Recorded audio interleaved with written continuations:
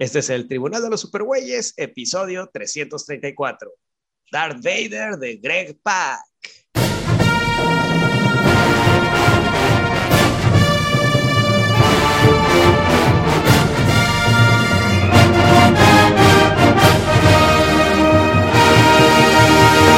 De todos los confines cósmicos del universo, se reúnen con papas y chelas las más poderosas fuerzas del bien que se hayan visto.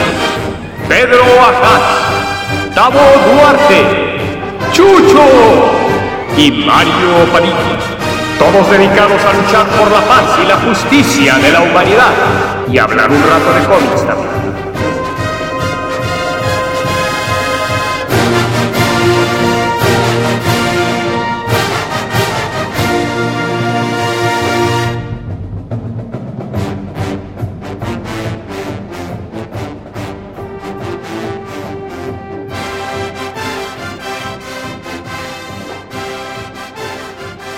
Y somos Pedro Ajaz, Tavo Duarte, Jesús Morales y Mario Padilla. Y hoy, damas y caballeros, hoy vamos a hablar de Darth Vader de El lado Greg oscuro.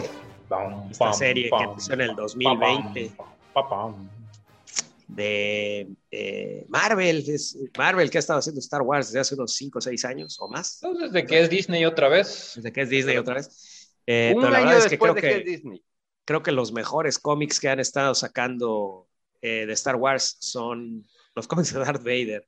Y yo lo comparo mucho. Es un personaje que creo que es fácil de escribir de esta manera. Ahorita vamos a platicar de de Darth Vader. Pero bueno, antes.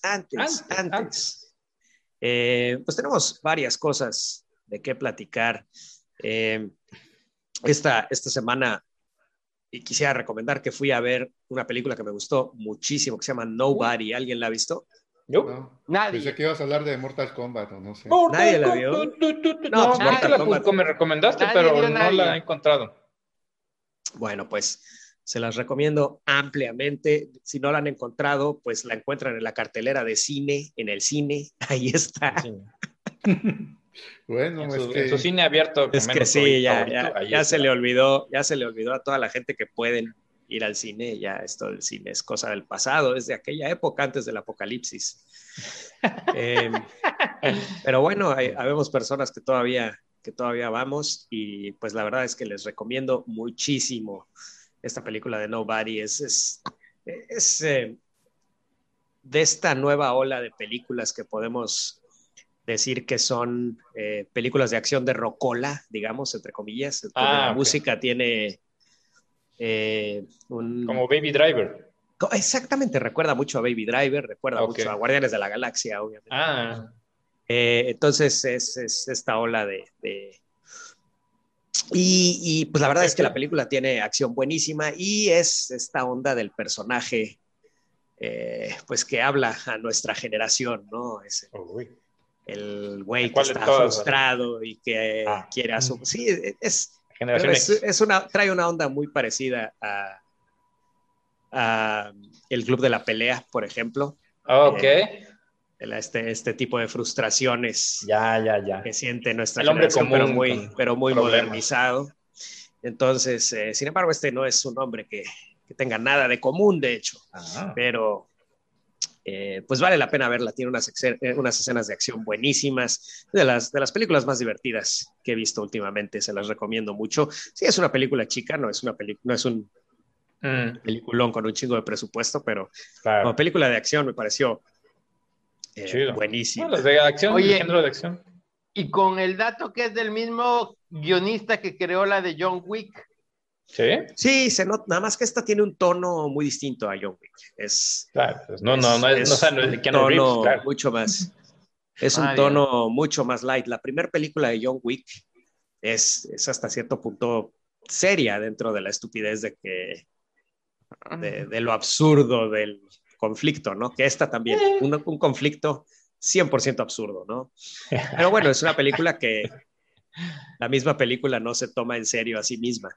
Esa es la más divertida. Sin embargo, sí tomas en serio el riesgo para el personaje principal, que es algo que me gusta mucho. John Wick es prácticamente invulnerable y este personaje de esta película yo lo comparo más bien a John McClane. Es en sus inicios. un güey que acaba destrozado después de la película.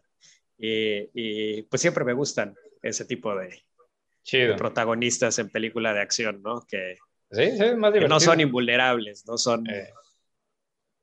en fin, entonces, bueno, pues les recomiendo mucho. El protagonista es el güey que hace de Sal, del abogado Sal, en Breaking Bad. En Breaking Bad, exactamente, y después en su propia serie, ¿no? Que creo que increíblemente pegó bastante de su serie. Pero es un tipo, fíjate que ese cuate le está pegando la carrera ya avanzada a su vida, porque pues, el güey está 50, yo creo. Pero yo creo que se va a hacer dentro de poco de los actores más populares en Estados Unidos para ese tipo de películas, güey. Porque hay pocos ahorita, hay pocos héroes de acción ahorita, hay pocos actores que hagan acción y creo que este güey, pues pinta para hacer más cosas, no tiene el tipo de héroe de acción realmente, o sea. Y esa es... Yo creo que ese es el punto. La idea, pero... Esa es la idea, güey. Bruce Willis no tenía el tipo de héroe de acción cuando hizo Duro de Matar. Y creo que ese es...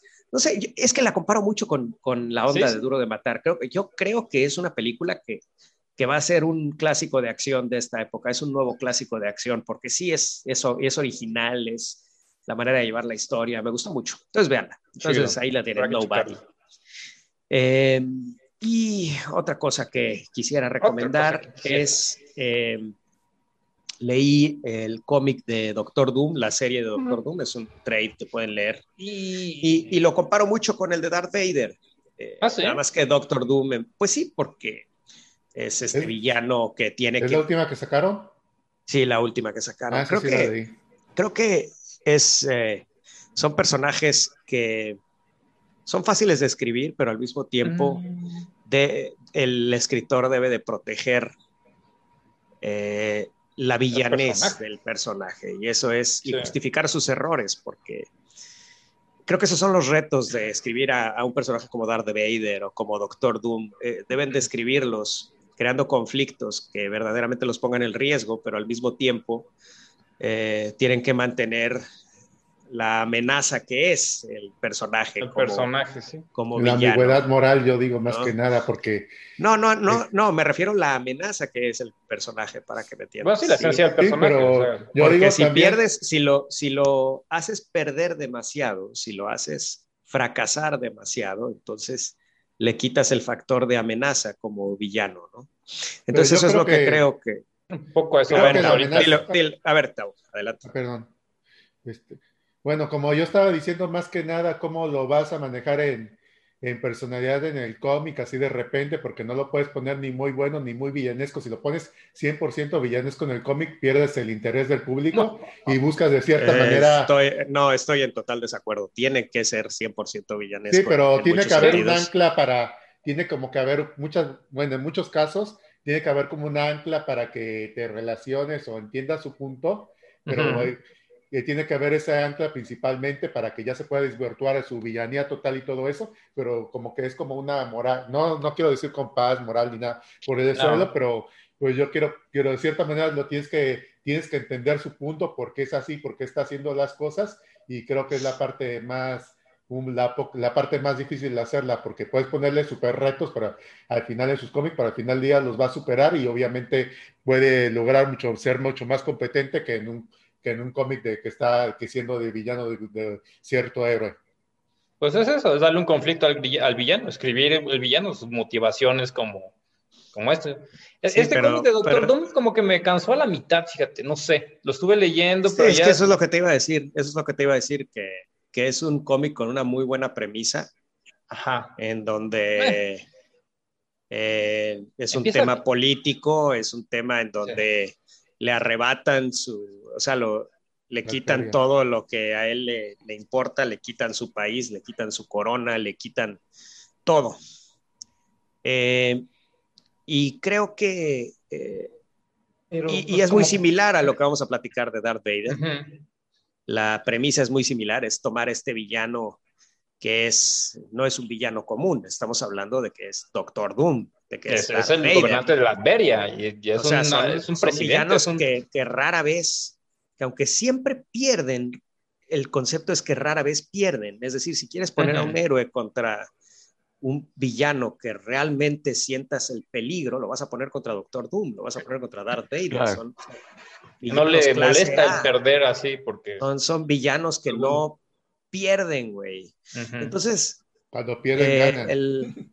Cuando pierden, ganan, ¿no? Por lo regular. Creo que esa es la diferencia, que son conceptos muy similares porque sí, claro. En ambos cómics, tanto Doctor Doom como Darth Vader son reducidos a su concepto más básico y les arrebatan todas sus habilidades, todas sus capacidades, pero en el caso de Doctor Doom, pues se repone a base de datos, de cosas externas, güey, o sea, no es el mismo, no son sus propios recursos los que lo sacan del pedo. Y en Darth Vader de Greg Pak es Darth Vader él solo claramente el que se saca del pedo, ¿no? Entonces creo que es un manejo muy diferente del mismo tipo de villano, y creo que en eso es en lo que fracasó la serie de Doctor Doom. Al principio me gustó mucho la inclusión de Kang, el Conquistador, este viajero del tiempo, que está anclado por alguna razón a Doctor Doom, y a veces aparece distintas versiones de él, de distintas épocas, de distintos milenios. Y el problema es que el escritor lo usa demasiado para resolver los problemas a Doctor Doom, y entonces ahí es donde creo que fracasa un poco la historia, ¿no? Bueno, entonces cambia mucho.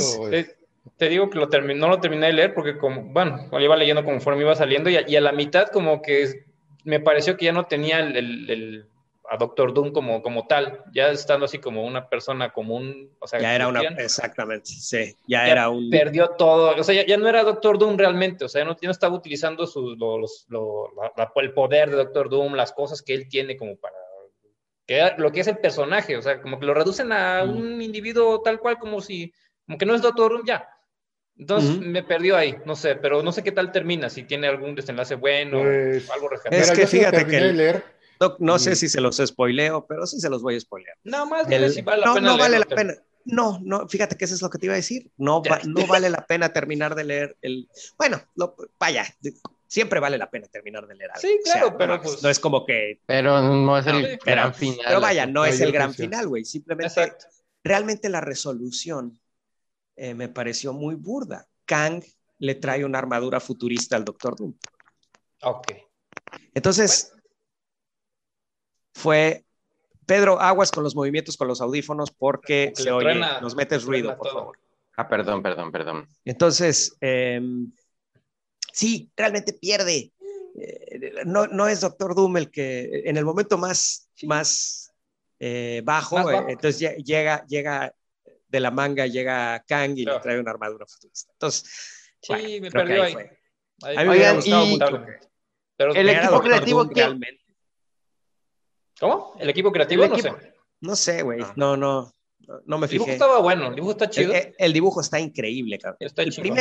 Vale la pena leer los primeros números, están muy buenos, muy bien hechos. Y era una buena premisa, como dices, pero... Sí. Y hay muchas cosas que no se hacen nada. Hay una escena increíble de Doctor Doom en el infierno, porque pues le dan un balazo en la cabeza, güey. Y sale con una armadura infernal bien chida, güey. A mí me recordó aquella vez que se hizo la armadura con la piel de... ¿Se acuerdan de esa serie? ¿Cuál es esa? Los libros de Books of Doom, que hicimos un episodio. Chequen el episodio de Books of Doom aquí en el Tribunal de los Superhéroes. Y esa serie sí está buenísima. Y se hace una armadura con la piel de la mujer esta, ¿se acuerdan? ¿No era la de un león? De eso no me acuerdo. Tal vez si lo leí bien, no me acuerdo. Voy a ver, tienen que checarlo. Es Doctor Doom totalmente volcado a su lado hechiceril. Entonces... De ahí podrían haber sacado más, pero también... Es que yo pensé que esto iba más. Pero te digo, está con muy buen dibujo. La premisa es buena al principio, pero sí creo que la resolución pues dejó mucho que desear, ¿no? Pues chance pero lo termine. Sí, pues es un trade, güey.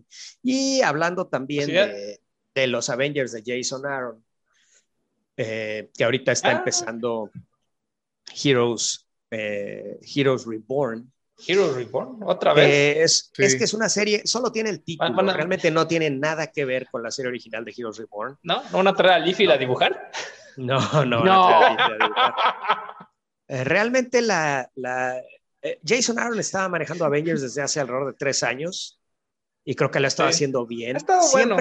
Siempre pasa exactamente, siempre pasan estos temas con Jason Aaron en donde de repente se cae con ciertas historias, en donde en ciertas historias parece que se extiende demasiado. Como de relleno. Como de relleno. Esta serie de otra cosa.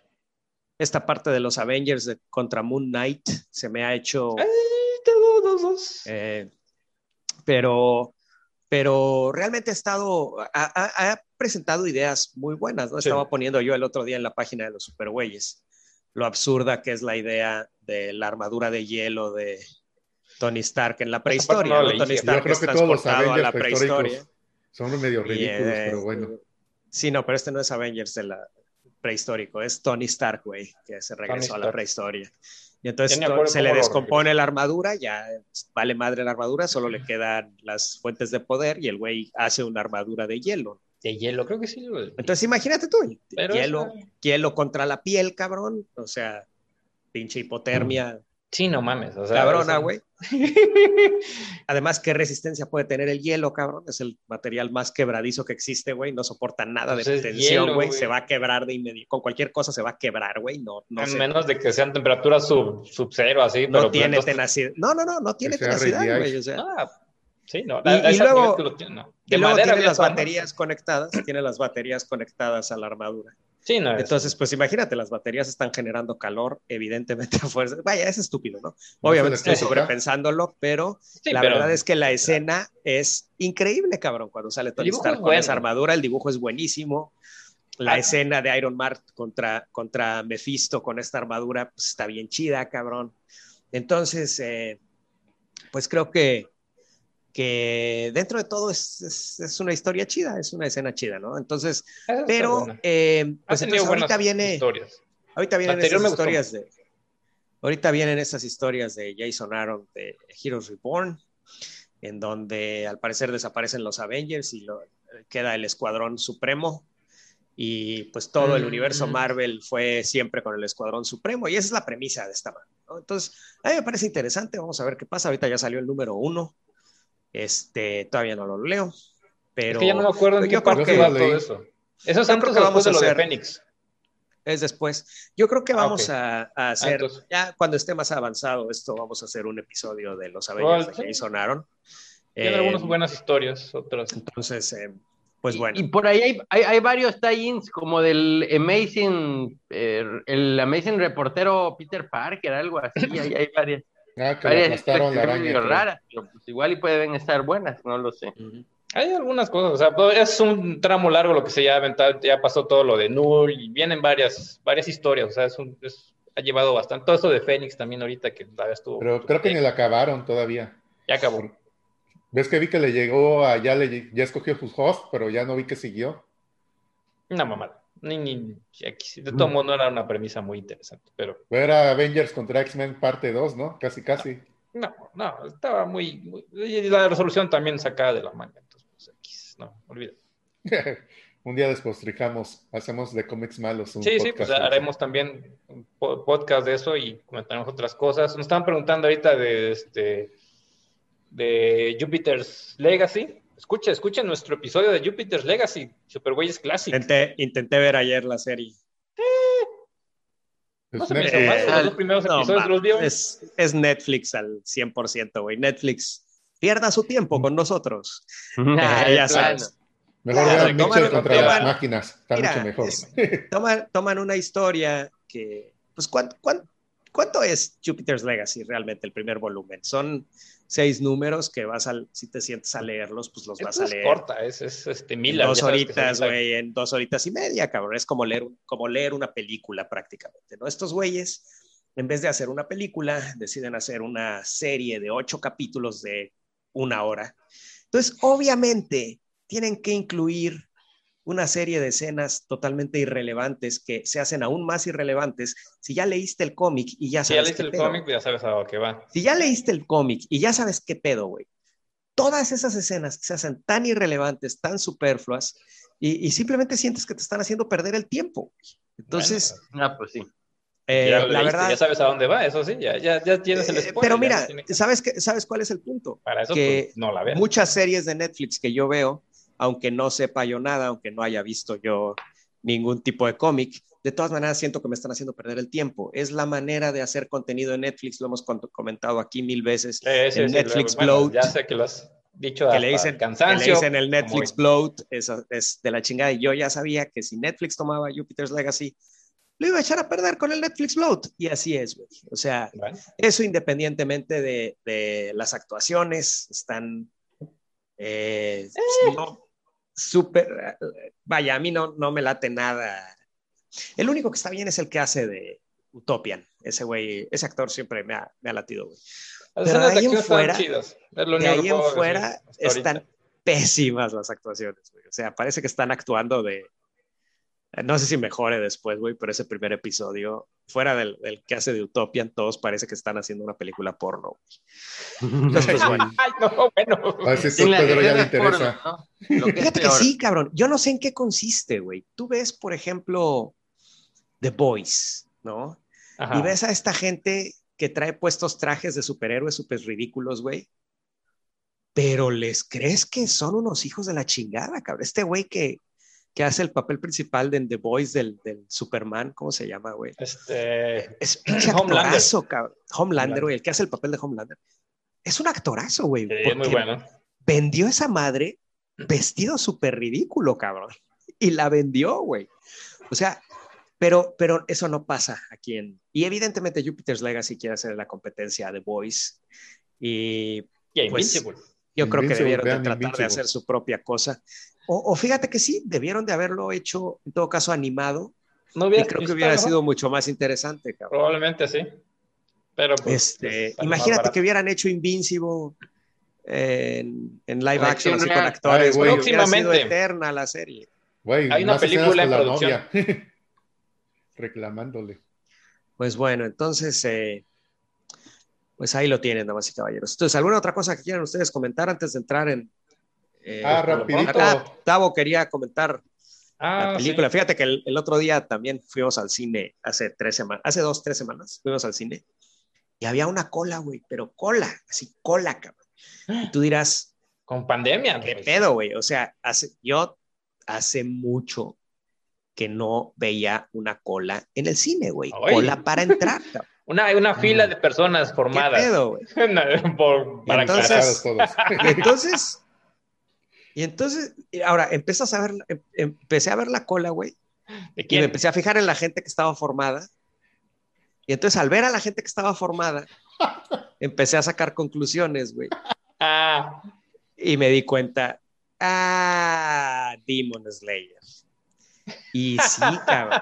Pero lo impresionante es la cantidad de gente que jaló ese fin de semana, güey. Llenaron las salas para ver Demon Slayer. A ver, platica, Tavo, ¿qué pedo? Debo decirles que Tavo ni de chiste iría a formarse a la fila, ¿eh? No, Tavo fue un día entre semana, cuando no hubiera nadie, con su cubrebocas bien puesto, mi querido Tavo. Y la careta. Pero no fue... Y su careta también. Fue como semana después, güey, porque... Toda la semana, todas las funciones estaban llenas, así de repente veía la aplicación llena, hasta una hora muy temprano que no hubiera ni un pelado es cuando alcancé. Y ni un pelado. Pues sí, güey. Sí, fui al cine, tenía mucha curiosidad por esta película, y ahorita como que agarró mucha fama porque ya la pusieron en Netflix y ya de repente todo el mundo empezó a platicar de ella, no tacos, pero lo que me llamó es que si no has visto la serie, no has leído el cómic y vas en cero en la película, yo creo que es muy difícil que la entiendas porque no te explican nada. No me lo hubiera imaginado nunca, no me hubiera imaginado eso nunca, la verdad.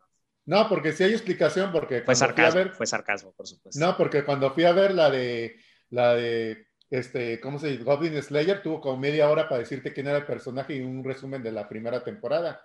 pero esta se fue al cabo, o sea, no es, esta película primero está en canon, era prácticamente lo que hubiera sido para una segunda temporada, así seguidito en capítulos, y de repente hay mucho, dije, por ejemplo, entre esta escena le va a cagar a Mario, y esta está chida. No te preocupes, no hay pedo, güey, porque no creo verla, sinceramente. No, por diferencias culturales, así de repente, porque... Bueno, ¿en sí de qué se trata esta serie? O sea, porque yo la empecé a ver por recomendación de Rochín. Rochín me la recomendó. Entonces empecé a ver la serie, güey. Y no es mala, cabrón. De hecho, ¿sabes qué me gusta, por ejemplo? Algo que pasa muy poco en el anime, que es realmente japonesa, güey. O sea, mucha cultura japonesa. No pasa poco eso en el anime, ¿eh? Bueno, al menos lo poquito que yo he visto de anime, poquitito, güey. En general son cosas en donde imitan Europa, imitan Estados Unidos, imitan... Hay unos que son totalmente japoneses, o sea... Bueno, pues es algo que se me hizo bonito en esta, que todos están vestidos con kimono y la chica. Y las escenas de acción están animadas muy chido, cabrón. O sea, se ve de esa animación que dices, no mames, qué cabrón, cómo se vio, ¿no? Por ejemplo. Sí. Sin embargo, es de esta onda que también es muy japonesa, en donde combinan comedia exagerada, así de... No tanto. Con pinche megadramón, cabrón. Megadrama. Pero megadramón, güey. Entonces es como que un contraste así súper extremo, o sea, desde que inicia, güey. O sea, tienes una escena súper dramática, güey, en el inicio, así, no mames, te cuentan esa historia, no mames, un tragedión, güey, pero tragedión, cabrón, así, épico, güey. Pero al minuto después ya están la chingada. Es como cuando se muere la mamá de Bambi, entonces. No tanto, y ya sabes, la gotita aquí, cabrón, la gotita aquí y el cuadrito aquí. Bueno, esos son lenguaje. No te quejes. Ya anime. Entonces, ¿cuál a eso voy, güey? No, cabrón. No siempre. O sea, hay de estilos. No siempre, es un estilo eso nada más. Exactamente, es un estilo muy generalizado de hacer. Yo en un fin de semana me eché 2 episodios de esta serie de Netflix. 12. Y era bien... 12 de las series. No me eché toda la temporada, pero sí me eché 12 así en ratitos, ahí en el celular. Y la verdad es que, como dice Mario, es bien curioso porque por momentos tiene un dramón, pero por otros, de repente yo llegaba a una escena que decía, oye, qué cures y qué diálogo tan mal. Qué ridículo, exactamente. Sí. Pero de repente le dabas un buen tiempo, porque además fue unos ratos en los que estaba yo solo sin nada que hacer, y en esa cuestión te daba un giro a la historia y había algo que te interesaba, y yo decía, bueno, voy a verlo otro rato, voy a ver otro episodio, otro ratito exactamente. Más. Entonces, exacto, así me pasó. Como que, como dice Mario, el tono es muy, te saca mucho, hay diálogos que están horribles, pero hay situaciones que sí son realmente llamativas y que si te esperas tantito te dan sientes que sí pagaste un poquito esa inversión, ¿no? Entonces, bueno, ahí la cuestión del estilo no es para todos el estilo, a mí sí me hizo mucho ruido, pero sí tiene ideas muy padres porque se supone que es una especie de demonios que andan por ahí, que masacran gente, y hay toda una sociedad secreta que se dedica a protegerlo, ¿no? Entonces es la historia de un chavito que decide entrar a esto porque le matan a su familia desde el primer episodio, pero la masacran, ¿no? Y sin embargo, hay su hermana como que se quiere convertir a demonio y él la quiere proteger y le dicen, no la debes de matar. Y hay toda una serie de... Pues, se está transformando en demonio. Entonces, hay toda una serie de conflictos interesantes, pero de repente en esa cuestión bien tensa y de que la hermana es demonio, no es demonio, llegan con su diálogo malo o su chiste mamilón, y tú así como que, ¿what? Pero bueno. Ok.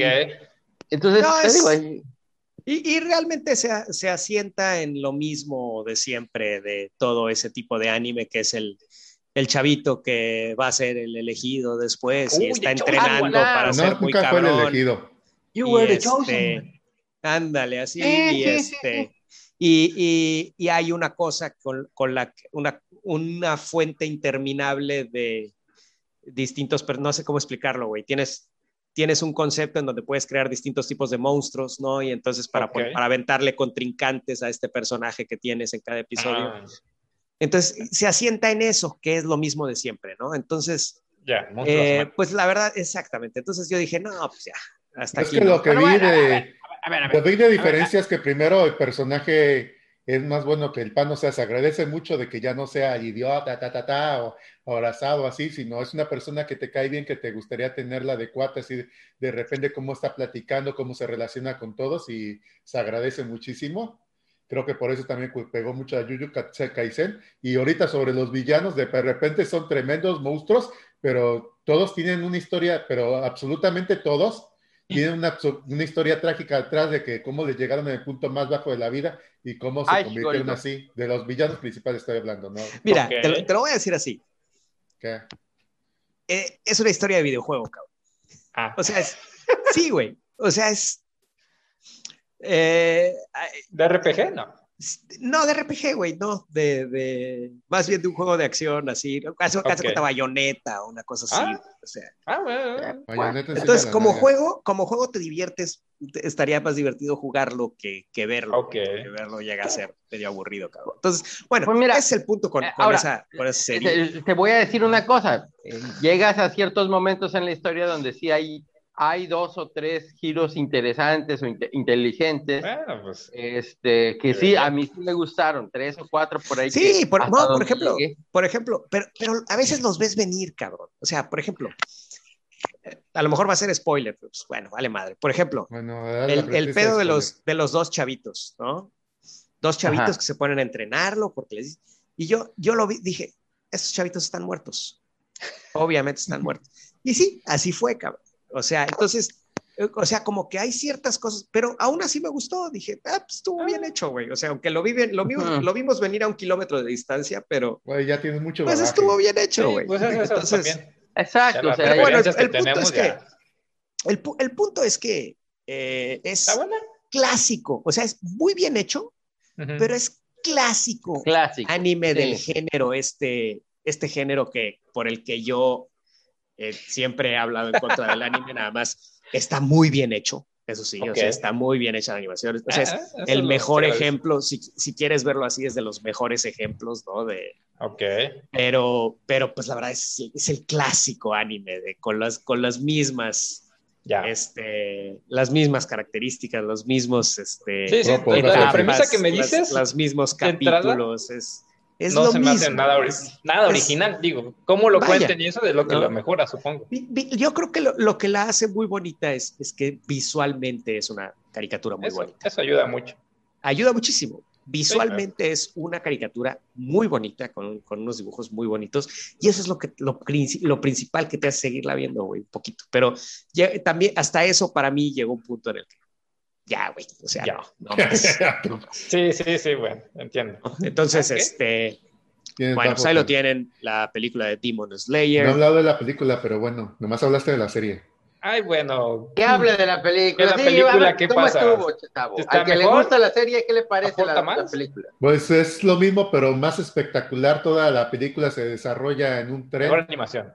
Ajá, mejor animación, mejor música, mejor todo, o sea, elevado a la 11ª potencia, aunque ya sabía lo que iba a pasar porque es exactamente igual que el manga, pero ya pues verlo animado pues fue un deleite total. Fue un deleite total animado y hay nuevos personajes y todo eso, y a lo mejor porque si peretea de cierta manera cierta historia de Alan Moore al principio, que le pasó con Superman cuando le regalaron una rosita. ¿No te acuerdas? No sé. Es la historia clásica del anual de Alan Moore con Swamp Thing. Pedro sabe, ves que no puedo hablar tanto por estudio, pero estamos... Bueno, pues ¿para qué dices? Pues si te gusta mucho la serie, la recomiendo mucho.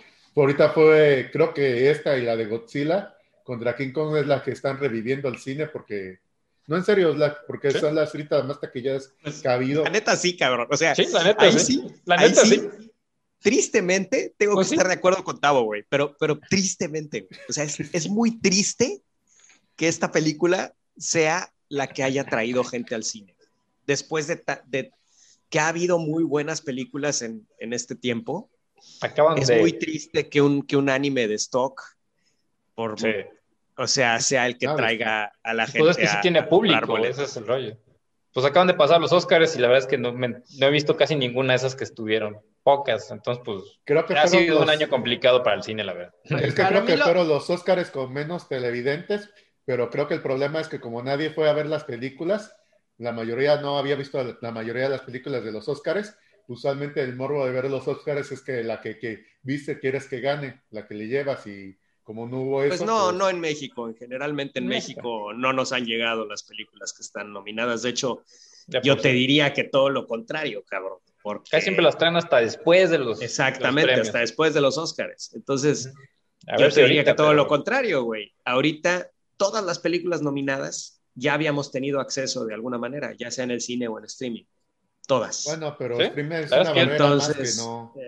es una barrera más que no... que muchos mexicanos no cruzan. Por eso de pagar 800 pesos adicionales para ver la película, aparte de lo que pagas en tu plataforma. Sí, pues no, pero no. Bueno. Entonces, sí, exactamente. Entonces, pero bueno, el punto es que... que están salvando al cine Godzilla contra... Están salvando al cine... Godzilla contra King Kong pues era de esperarse, ¿no? Sí, pues era el mayor blockbuster que se es mucho que tiene que ver la publicidad que le dan también a las películas. No, y yo creo que la película que reactivó el cine, que hizo que regresara la gente, fue La Mujer Maravilla. Aunque a nadie le gustó. Sí. Aunque a nadie le gustó. Pero fue a mí me gustó muchísimo, güey. A mí me encantó. Muchísimo. A mí creo que no. Es de las películas que si las analizas tantito se caen a pedazos. Claro, pero yo la disfruté mucho, cabrón, sinceramente. O sea, ¿qué te puedo decir? Entonces, en esa película fue la primera vez que yo empecé a ver ya más gente yendo al cine. Ok. Fue el año pasado, a finales. Y creo que estaban cerrados los cines del DF cuando pasó. Estaban cerrados los cines del DF, exactamente. Pero al menos para nosotros, yo fue donde ya empecé a ver gente y donde volví a ver cierta reactivación del cine, ¿no? Pero sí, donde fue ya notorio fue Godzilla contra King Kong. Ahorita Mortal Kombat también jaló mucha gente. Está buenísima, güey. Es claramente... Yo ahorita te estoy diciendo... Para mí es notorio todas las películas que se han hecho durante época de coronavirus, ¿no? O sea, todas son películas muy cerradas, en un ambiente cerrado. Mortal Kombat es definitivamente así, es una película 100% hecha en sets. Ayer, por ejemplo, vi una que se llama Voyagers, viajeros, de toda una generación de chavitos que los mandan al espacio. Sale Colin Farrell. Se me hizo muy buena. Haz de cuenta El Señor de las Moscas, pero en el espacio, güey. Esa es la idea. Es muy buena El Señor de las Moscas. Bueno, pues esa es la idea, cabrón. Y se me hizo buena, pero también claramente una película hecha en tiempos de COVID, ¿no? De pandemia, sí. Entonces, sí, olvídate, Monster Hunter, que fue un fracaso total, aburridísima, no la vean. 100% película COVID, 100%, güey. En fin, entonces se nota mucho, ¿no? Pero vamos a ver ahorita que vienen otras películas, a ver si la gente empieza a regresar, ¿no? Pero, ¿sabes qué es lo triste? Que yo quisiera que no pasara, al menos entre nosotros, super güeyes, y la gente que nos oye aquí. ¿Qué? Que vayamos al cine, cabrón. Ahorita como que ya se malacostumbraron todos y ya no quieren ir al cine, güey. Como que no les gusta, no sé, como que nunca les gustó. No sé qué pedo, güey. Pero estoy notando a mucha gente que ya no quiere ir al cine, cabrón. Que no... Y tal vez, y tristemente estoy viendo la tendencia de que a lo mejor sí, para mucha gente es mejor ver las películas en su casa y no ir al cine. Y para mí es muy triste, cabrón, porque para mí siempre ha sido en la iglesia, el cine, cabrón, el pinche ritual, el pinche templo, cabrón, al que hay que asistir cada semana, güey. Imagínate los de Coliseo Romano, no mames, ya no van a pasar los cristianos que se los comen los leones, ahora los vamos a tener que ver en la calle. Yo te voy a decir algo, yo en ninguna película me concentro igual viéndola en la casa o viéndola en el cine, nunca va a ser lo mismo. El nivel de concentración, el nivel de meterme en la película, nunca va a ser, o sea, en el cine me pierdo, güey, en la casa la veo, nada más, en el cine me pierdo. Tienes que acondicionar la casa como sala de cine. Sí. No, pero aún así, o sea... Sí, aún así. Tiene sus ventajas y desventajas las dos, o sea... Es muy triste que ya ahorita, por ejemplo, en la página de los Supergüeyes recomiendo una película y ya dicen, ¿en dónde la veo? No mames, pues en el cine, cabrón. ¿Cómo dónde, güey? O sea, ¿qué pedo, güey? Es que ahorita no Abre está tu tan cartelera accesible el y ahí cine está, todavía. Güey. Cuando era accesible, pues órale, vamos. Pero ahorita apenas, como dices, está empezando la gente a regresar, pero todavía va a tomar tiempo, o sea, no... Y bueno, pues hay quien todavía está apanicado. Entonces, bueno, pues eso la verdad también pega, ¿no? O sea, sí, no es lo no mismo. te creas, hay gente que sí todavía. Y bueno, pero, pues hay sus elementos para decir, pero de todas maneras, bueno, es algo que sí se extraña y sí debemos de, como tú dices, de ir regresando a esto, porque no es lo mismo jamás. Exacto. Hay películas desde de terror o de acción donde la reacción de la gente ahí, yo sí la disfruto muchísimo, ¿no? O sea... Hay unos que se ven mucho mejor en pantalla grande. Lo disfruto aún cuando hay el ridículo de un amigo que se pone a aplaudir. Aún fíjate que platicaste la película... Una ridiculez, una película que tú dirás, ay, fue bien pinche ridícula, que no sé qué. Una que se llama Freaky, que acaba de salir hace poco con Vince Vaughn. Está muy buena, güey. Sí, es un giro en la película en la película de Slasher. Es Freaky Friday, pero con Slasher. Freaky Friday, pero con Slasher, güey. Y la verdad está cagadísima la película, está súper divertida, güey. Y no lo hubiera ¿Vale la pena verla en el cine? En la casa no lo hubiera visto igual, güey. La casa la hubiera visto nada más X, güey. En cambio, en el cine la disfruté muchísimo. En el cine tiene que ver eso de que te concentras, que a eso vas al cine precisamente, dedicarle el tiempo. No, o además también el hecho, lo que digo, la reacción de la gente, o sea, cuando una escena realmente funciona, o al revés también, yo disfruto cuando una escena casi acaba la película, casi la frustra y todos, o sea, esos detallitos de la gente, de estar ahí, de sentir... Sí genera esa atmósfera también. Bueno, ¿no? Ahorita eso no pasa, Pedro. No, ya lo sé. Pero era parte de la experiencia de ir al cine. O sea, si viste Cinema Paradiso, pues ves que desde los inicios siempre la gente, la reacción es lo que le da al cineasta, incluso a veces, pues esa motivación. O sea, pues sí, pero bueno, el punto es que al menos aquí en los Supergüeyes intenten empezar a ir al cine, cabrón. No estén apanicados, no. Más que estén en cosas buenas también, esa es la otra. Sí, eso sí, también. La verdad es que la distribución. No, pero fíjate, o sea, yo películas buenas que he visto últimamente en el cine y que ya, bueno, de hecho ahorita ya está en Netflix, por ejemplo, una mexicana que se llama Dime Cuando Tú, en su género es muy buena, güey, me gustó mucho. Dime Cuando Tú, cabrón, qué fruta vendía, güey. ¿Vas a volver? Referencia de la canción de Juan Gabriel. Es que esa parte de la cultura, Chucho, está totalmente... ¿Cuándo vas a volver? Cerrado, ajá. Sí me la sé, güey, no mames, ya sé, pero bueno, pues no soy de películas mexicanas. Ahora, bueno, el punto es que, o sea, ha habido varias películas muy buenas, pero nadie va acá. Ese es el problema, güey. Entonces, y no son películas que la gente diga, ay, tengo que ir a ver al cine. O sea, la única que dijeras, ay, tengo que ir a ver al cine porque son la película grande y la chingada, pues King Kong contra Godzilla. Precisamente. Güey, cualquiera de Godzilla voy a verla por cualquier manera que busque, tampoco. Pues es eso, o sea, la experiencia es diferente para cada quien. Hay unas que realmente vale la pena verlas en el cine y bueno.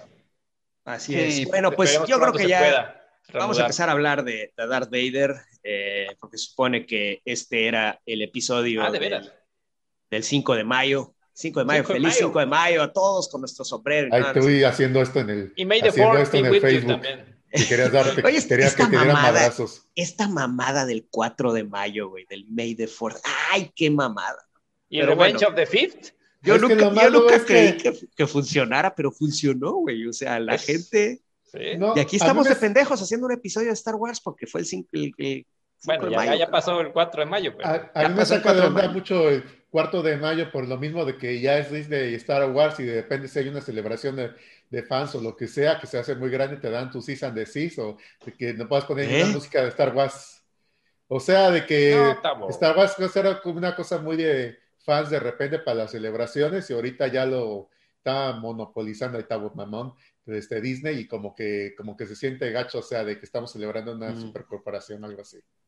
Pues es que al inicio no era así, o sea, que se haya transformado ya en una cosa publicitaria, pues ya es diferente, es porque hay gente que realmente se interesa o le gustaba el desmadre, pero empezó como desmadre, como muchas cosas empiezan como echando desmadre simplemente y la gente lo toma y les gusta, como los memes, güey, así llega eso.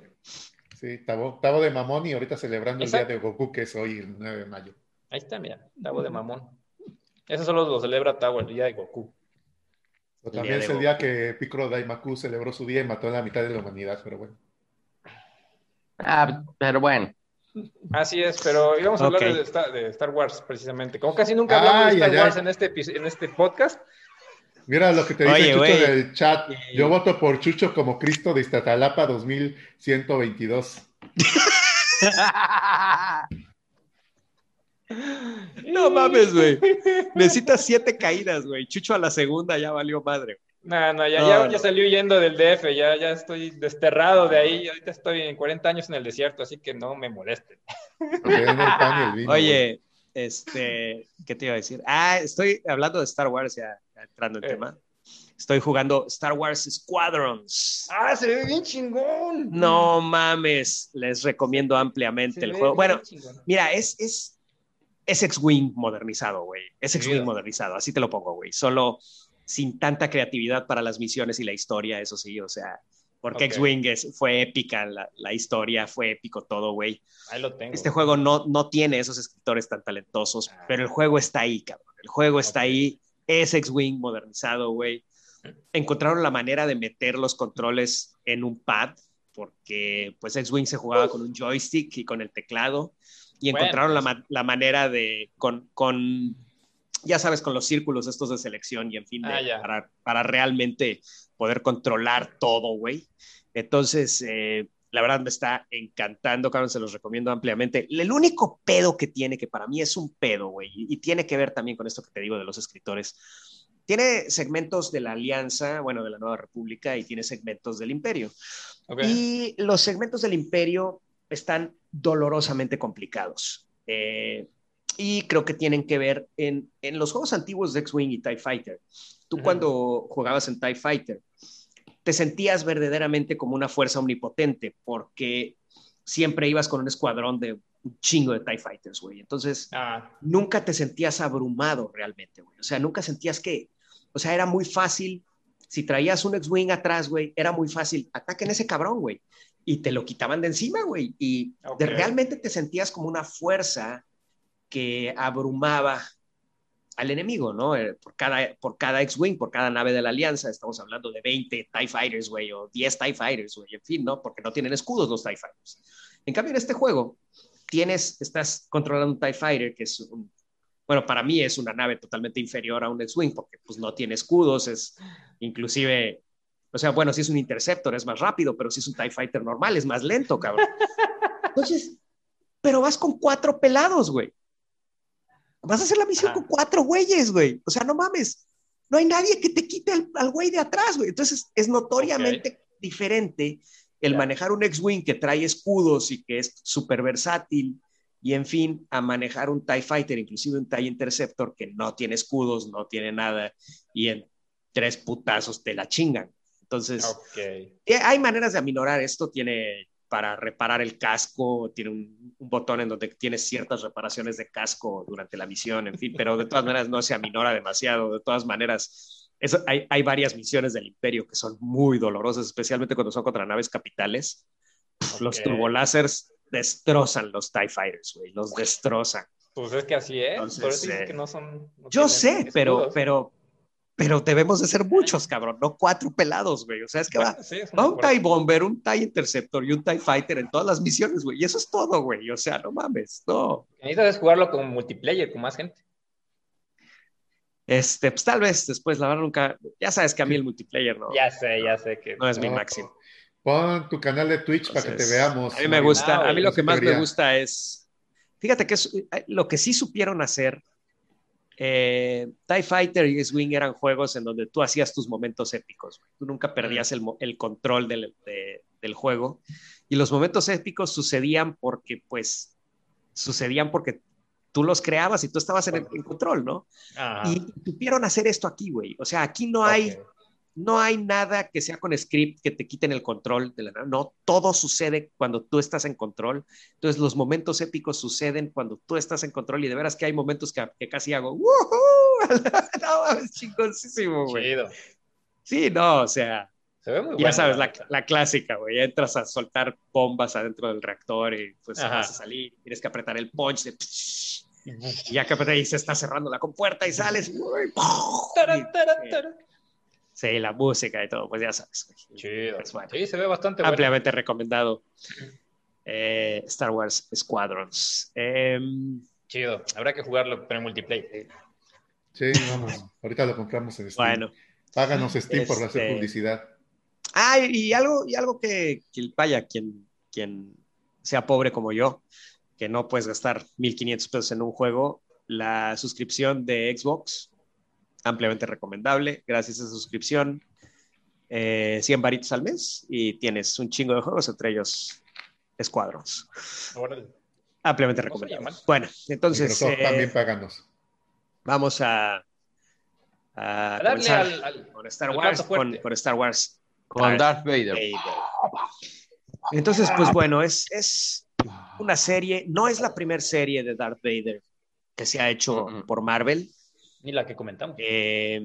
La serie anterior se enfocaba mucho, la primera fue muy introspectiva, luego la de Charles Soule, este escritor que yo lo identifico por Daredevil, fue con mucha acción, fue con esta, donde inventó a la Indiana Jones, esta arqueóloga del Imperio.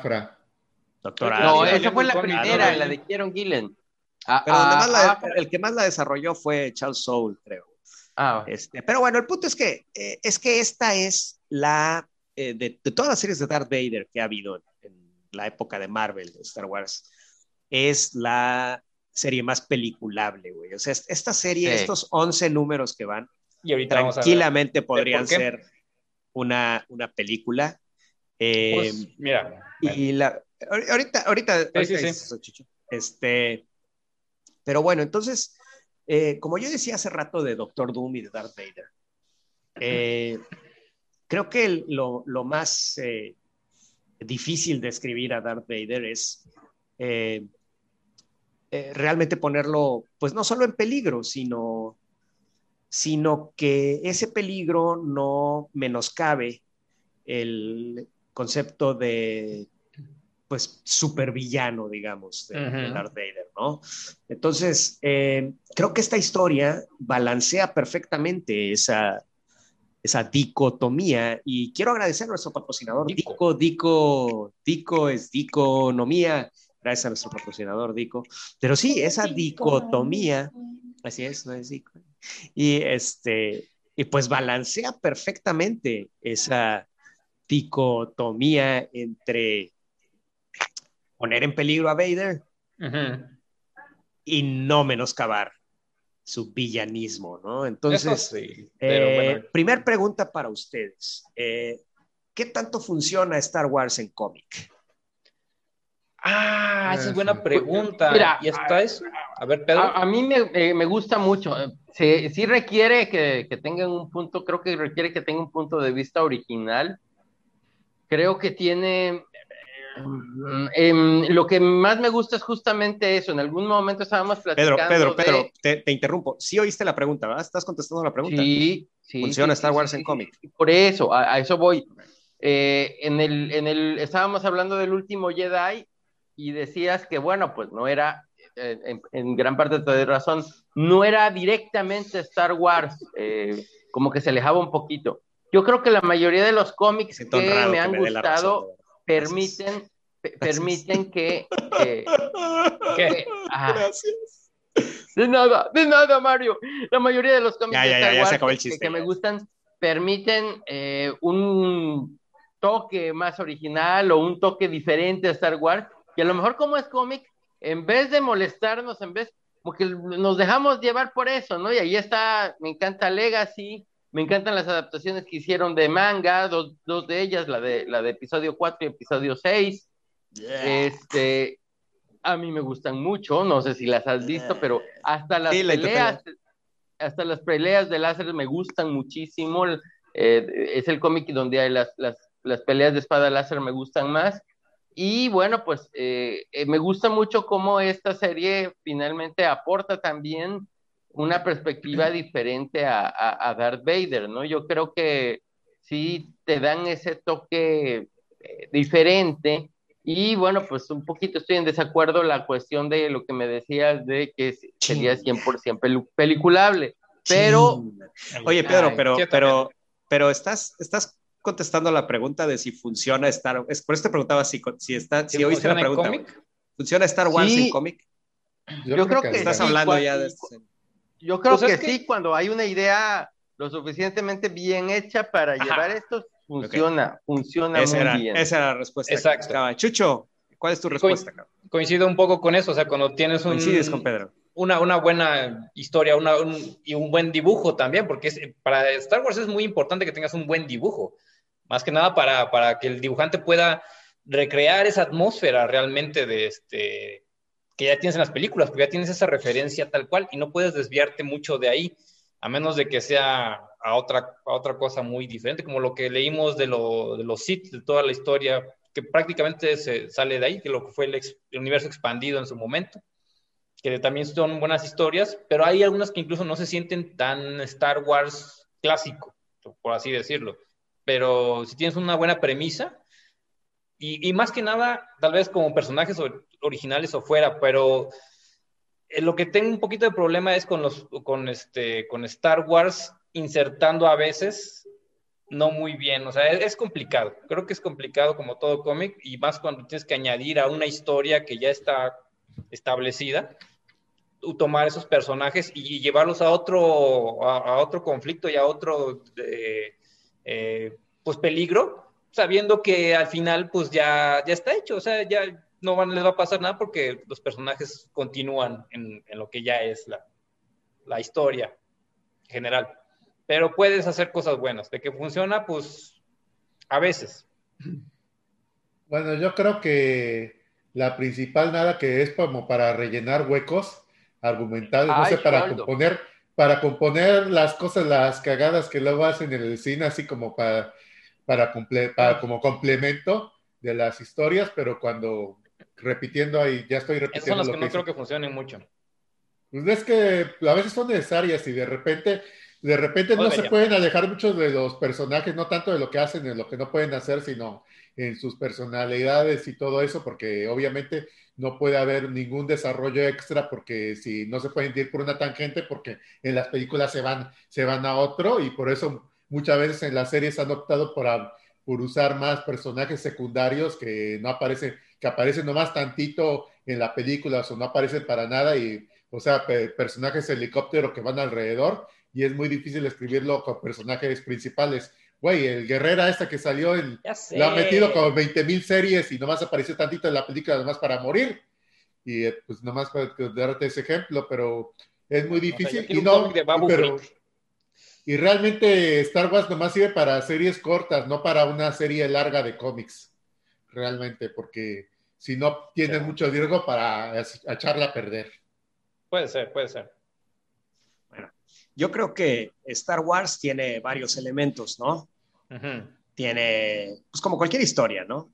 Pero pues, Star Wars, arraigado en el cine, pues tiene un elemento muy importante que es la acción, la música, en el caso de Star Wars, la acción y la música son como que el 70% de la experiencia de Star Wars.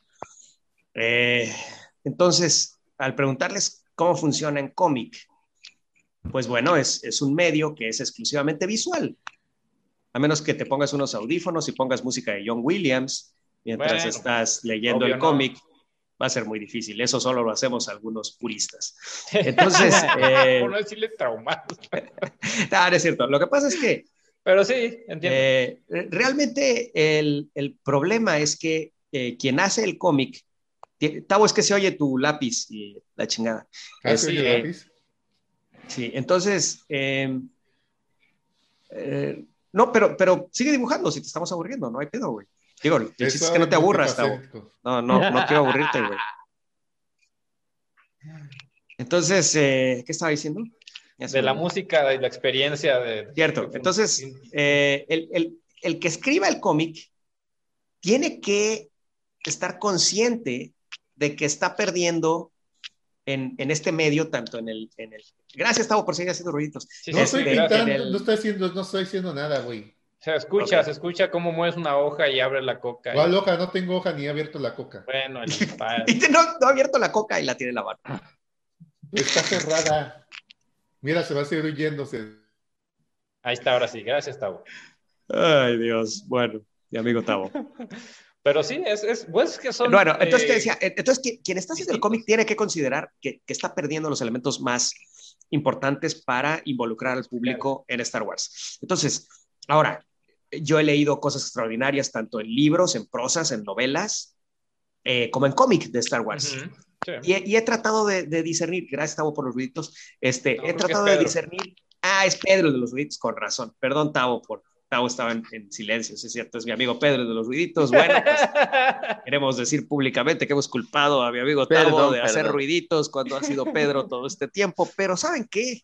El pedo es que o es Tavo o es Pedro, güey, siempre, cabrón, siempre, güey, o sea. Bueno, disculpen. Bueno, entonces, ¿qué está diciendo? Que sí, que la experiencia es distinta, que sí te cierto, güey, a ver si por fin logro. Entonces, a ver si por fin logro terminar. Entonces, si el escritor está muy consciente de que está perdiendo las dos fuerzas más importantes de Star Wars, puede crear un contenido muy chingón aprovechando la parte visual. Entonces, quiero yo poner como ejemplo historias increíbles de Star Wars en cómic, como Crimson Empire. ¿Se acuerdan de Crimson Empire? Una historia que toma, como dice Tavo, personajes helicóptero y les da toda una historia completa y crea un lore completo alrededor de esos personajes. Crimson Empire, creo que hicimos un episodio de Crimson Empire. No hemos hecho episodio de eso, pero sí es un cómic muy bueno. Lo hemos mencionado, yo lo he mencionado aquí muchas veces en el podcast porque es un cómic que me gusta mucho desde la época de Dark Horse. También Knights of the Old Republic, una serie muy larga que tuvo altas y bajas, la historia de dos jóvenes Jedi en la vieja república, pero tuvieron la oportunidad de establecer muchas cosas que pues eran terreno abierto, ¿no? Se fueron a un terreno miles de años antes del Star Wars que conocíamos, entonces tenían básicamente terreno abierto para hacer lo que quisieran, ¿no? Entonces, creo que ahí es donde funciona Star Wars, en donde toman un concepto, ya sea un personaje, en este caso, por ejemplo, es Darth Vader, toman una idea de Star Wars, por ejemplo, en el caso de Crimson Empire, toman a los guardias escarlata del emperador, ¿no? ¿Qué hay detrás de ellos? Y entonces es donde se hace interesantísimo, en donde nos dicen cosas que no sabemos, donde nos empiezan a contar y nos meten a la cabeza, porque eso es algo que no puede hacer el cine, el meternos a la cabeza de los personajes, el meternos detrás de sus motivaciones. Y eso es algo que sí pueden hacer el cómic y los libros, la prosa, ¿no? Entonces, y creo que ahí es donde está la fuerza de los cómics. Sin embargo, ha habido cómics que han logrado hacer escenas de batalla intergaláctica muy buenas como Star Wars Legacy, pero la verdad es que en Star Wars Legacy esas batallas intergalácticas fueron un garbanzo de a libra. A mí me sorprendió el tener batallas intergalácticas tan bien hechas, güey. Yo creo que necesitas un dibujante muy experimentado, esos dibujantes muy peliculables, güey, para hacer realmente escenas así. Pero creo pero obviamente si el escritor tiene una idea en donde está tratando de desarrollar a un personaje, pues va a perder muchas páginas en una batalla y tal vez el meter una batalla con mucho movimiento y pues va a perder varias páginas solo de eso, entonces pues va a perder historia. ¿De qué se trata la historia? Entonces el punto es, exactamente, yo creo que el fuerte de las mejores historias de cómic de Star Wars son esas historias que se meten a contarnos algo nuevo totalmente y lo hacen bien, porque por supuesto ha habido conceptos muy malos en donde nos tratan de contar algo, nos tratan de crear una idea nueva y está pésimamente contado, ¿no? En la época de Dark Horse hay muchos ejemplos de eso. No sé si ustedes se acuerdan de una que se llamaba Splinter of the Mind's Eye, era una serie de cómics el primer encuentro después de Star Wars entre Darth Vader, Leia y Luke. Pues la verdad es que es una aventurita. Básicamente estás leyendo un cómic de Star Wars de Marvel de los 80s. Entonces, creo que ahí es donde deja de funcionar. No sé si ustedes han leído Marvel de los 80s, las cómics de Marvel de Star Wars de los 80s. Yo me compré un omnibus. Los intenté leer y la verdad son muy malos, son muy aburridos, porque permanecen en lo que ya conocemos, no nos expanden absolutamente nada, sino al contrario, están encadenados a lo que conocemos. Entonces, ese es el detalle. Es terriblemente complicado salir de ahí, ¿no? Entonces, creo que series como esta de Darth Vader, en donde le dan la libertad al escritor de explorar la psicología de un personaje o explorar cosas que no conocemos, puede ser, pues, es donde se hacen interesantes las cosas. Y entonces en esta serie, los primeros 5 números son la parte que más me gusta. Igual, coincido. Son, gracias Chucho, me da mucho gusto. No, es que ahorita te voy a dar mi opinión. Realmente son números muy introspectivos. Para Darth Vader es un viaje de memorias, definitivamente, pero vemos a través de la perspectiva de Darth Vader cómo sintió muchas de las situaciones que vimos en las películas, cómo tuvieron un efecto en él. O sea, no lo vemos como este personaje oscuro, estoico, que no siente nada. Darth Vader siente mucho y ese es su problema, cabrón. Entonces... Sí, me gusta eso, cómo se apoyan en las escenas de la película y cómo ves, o sea, cómo tienen sentido con lo que está pasando en ese momento. Y entonces, pues no ves la expresión de Darth Vader, pero nada más con esa edición, se puede decir, logras tener esa visión de que, pues sí está cabrón, o sea, sí se ve que está sintiendo algo. La base de esta serie es precisamente que Darth Vader tiene que sentir, y no solo sentir, tiene que sufrir, porque si no sufre, no tiene el poder que tiene. Eso es lo que le hace ver el emperador. La única manera en que puede hacerse lo más poderoso que puede ser es verdaderamente sufriendo, ¿no? Entonces, bueno, ahora, este principio de la serie... Odiando, más bien. Déjame dar una pequeña reseña. La idea de este principio de la serie es... La motivación de Darth Vader en esta serie es perseguir a todos los que hicieron a Luke débil, ¿no? Vemos la memoria del encuentro en la ciudad, en las nubes de Bespin, y pues Darth Vader, después de eso, en eso comienza el cómic, comienza justo después del encuentro entre Luke y Vader en Bespin. Y Darth Vader se va a su Star Destroyer con unos Death Troopers y ahí empezamos la historia, ¿no? Entonces, la historia es Darth Vader persiguiendo qué pasó, cómo es que Luke, quién crió a Luke, ¿no? Entonces empieza por Tatooine y al ir yendo a cada lugar encuentra cosas de su pasado. Y lo más importante, que es lo que le causa mayor conflicto a Darth Vader, y creo que es un muy buen cliffhanger, es el encontrar a Padme viva, ¿no? Me parece un muy buen cliffhanger, es una de las mejores escenas.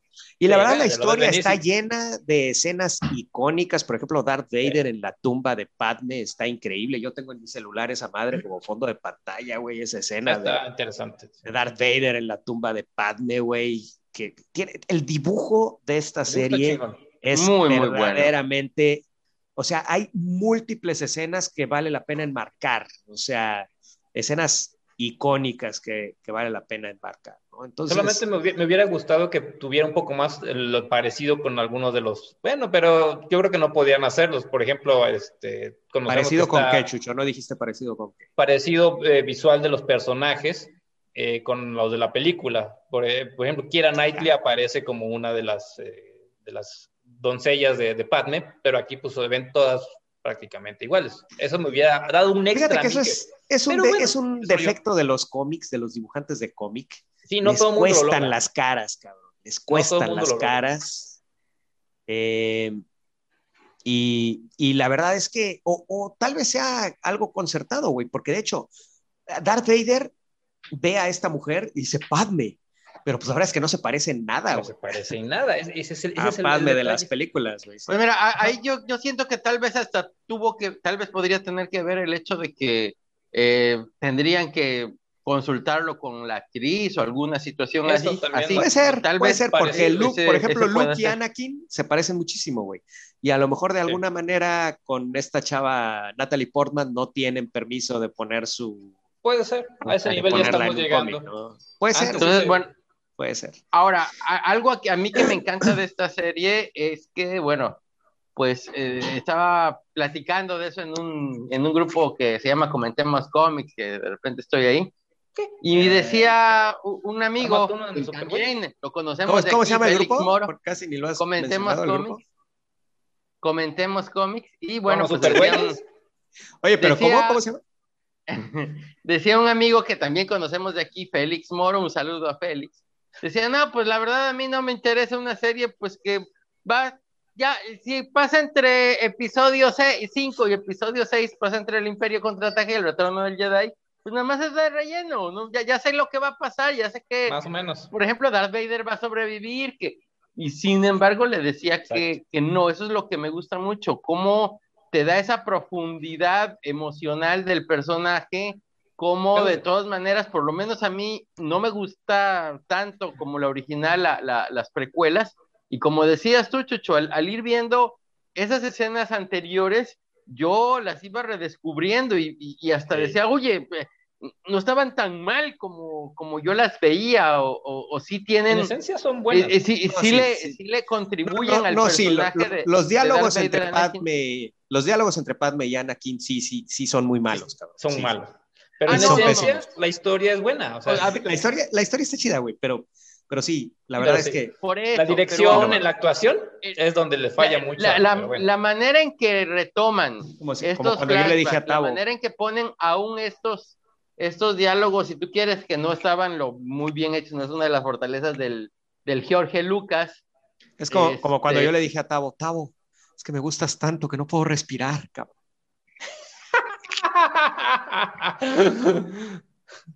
Así le dije una vez. Ahorcando más bien, yo creo. ¿Cuánto? Pero pues, ¿no te acuerdas, cabrón? Fíjate, ya se salió corriendo Pedro. Así me pelas. Quiero ver intimidades. Así me pela, pinche Tavo. Pues sí. Pero bueno. Entonces, te digo, no se me hace... No se me hace incómica, al contrario, siento que sí le da una profundidad al personaje. Y bueno, pues cuando por fin va a pasar lo que ya sabemos que va a pasar en episodio 6, siento que sí le da ese toque al personaje, ¿no? Y sobre todo, bueno, pues también otro detalle que me encantó, que decían, bueno, pues si esta búsqueda de Padme, pues, ¿qué tiene que ver si ya se supone que Darth Vader...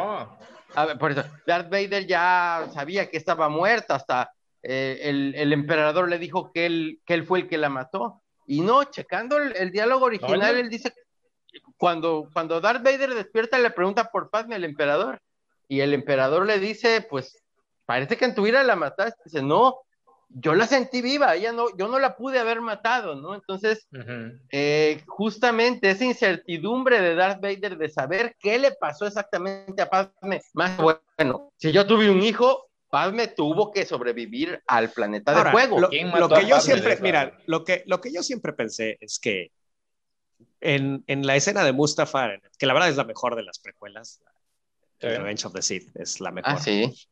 En la escena de Mustafar, en donde sale todo mamón, Obi-Wan Kenobi poniendo las manos en la cintura de la nave, así. Dice, Anakin, todo mamón.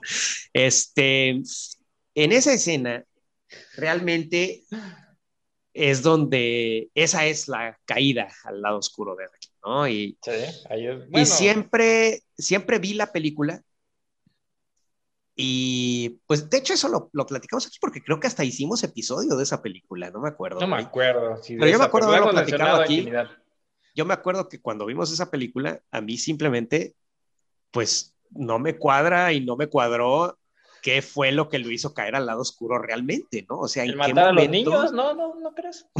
Bueno, pero vaya, o sea, el acribillar a todos los... El acribillar a los niños, pues todavía, pero, o sea, se supone que todo lo están haciendo para salvarla a ella. Sí, todo el objetivo es el conflicto, sí, de tener poder era salvar a Padme porque exacto, el gancho es que él ve una visión en donde Padme se está muriendo. Entonces ese es el gancho que lo mete en este camino de perdición. Uh-huh. Entonces todo lo hizo para tener más poder, para poder salvar a Padme. Y entonces en el momento en que se encuentra con Padme en Mustafar, la ahorca. Entonces, eso nunca me cuadró, cabrón. O sea, ahí fue donde yo dije, espérame. Ahí fue donde yo dije, ¿qué pedo, güey? ¿Qué pedo con esta madre, no? Sin embargo, en este cómic, con estos flashbacks, uh-huh, me cuadró, cabrón. Celos. Claro. Entonces, cuando sale Obi-Wan, o sea, lo que plantea aquí Greg Pak es que Anakin estaba convencido. ¿Se acuerdan cómo mata al robot forense, güey? Que estaba cagado el robot forense. Lo acompaña durante toda la aventura. Es el que lleva la voz realmente, porque de otra manera no nos enteraríamos de nada. Cuando el robot forense... pues es el que da la narración. No la narración, sino la exposición, cabrón. Todo lo que tenemos que saber nos lo dice. Y lo hace bien. Entonces, cuando dice, Obi-Wan, ¿quién es este Obi-Wan? Debió de ser alguien muy importante para Padme. Y entonces Vader, ¿qué hace? Madre, se lo chinga con el sable, ¿no? Sí, ahí es donde entonces, o sea, y ahí es donde me cayó el 20, o sea, por eso la ahorcó, por eso todo, o sea, todo el miedo era perderla, pero cuando vio pero llegó un punto en el que ella no le supo explicar qué pedo con Obi-Wan, güey, o sea, entonces ahí es donde a él le entran los celos, güey.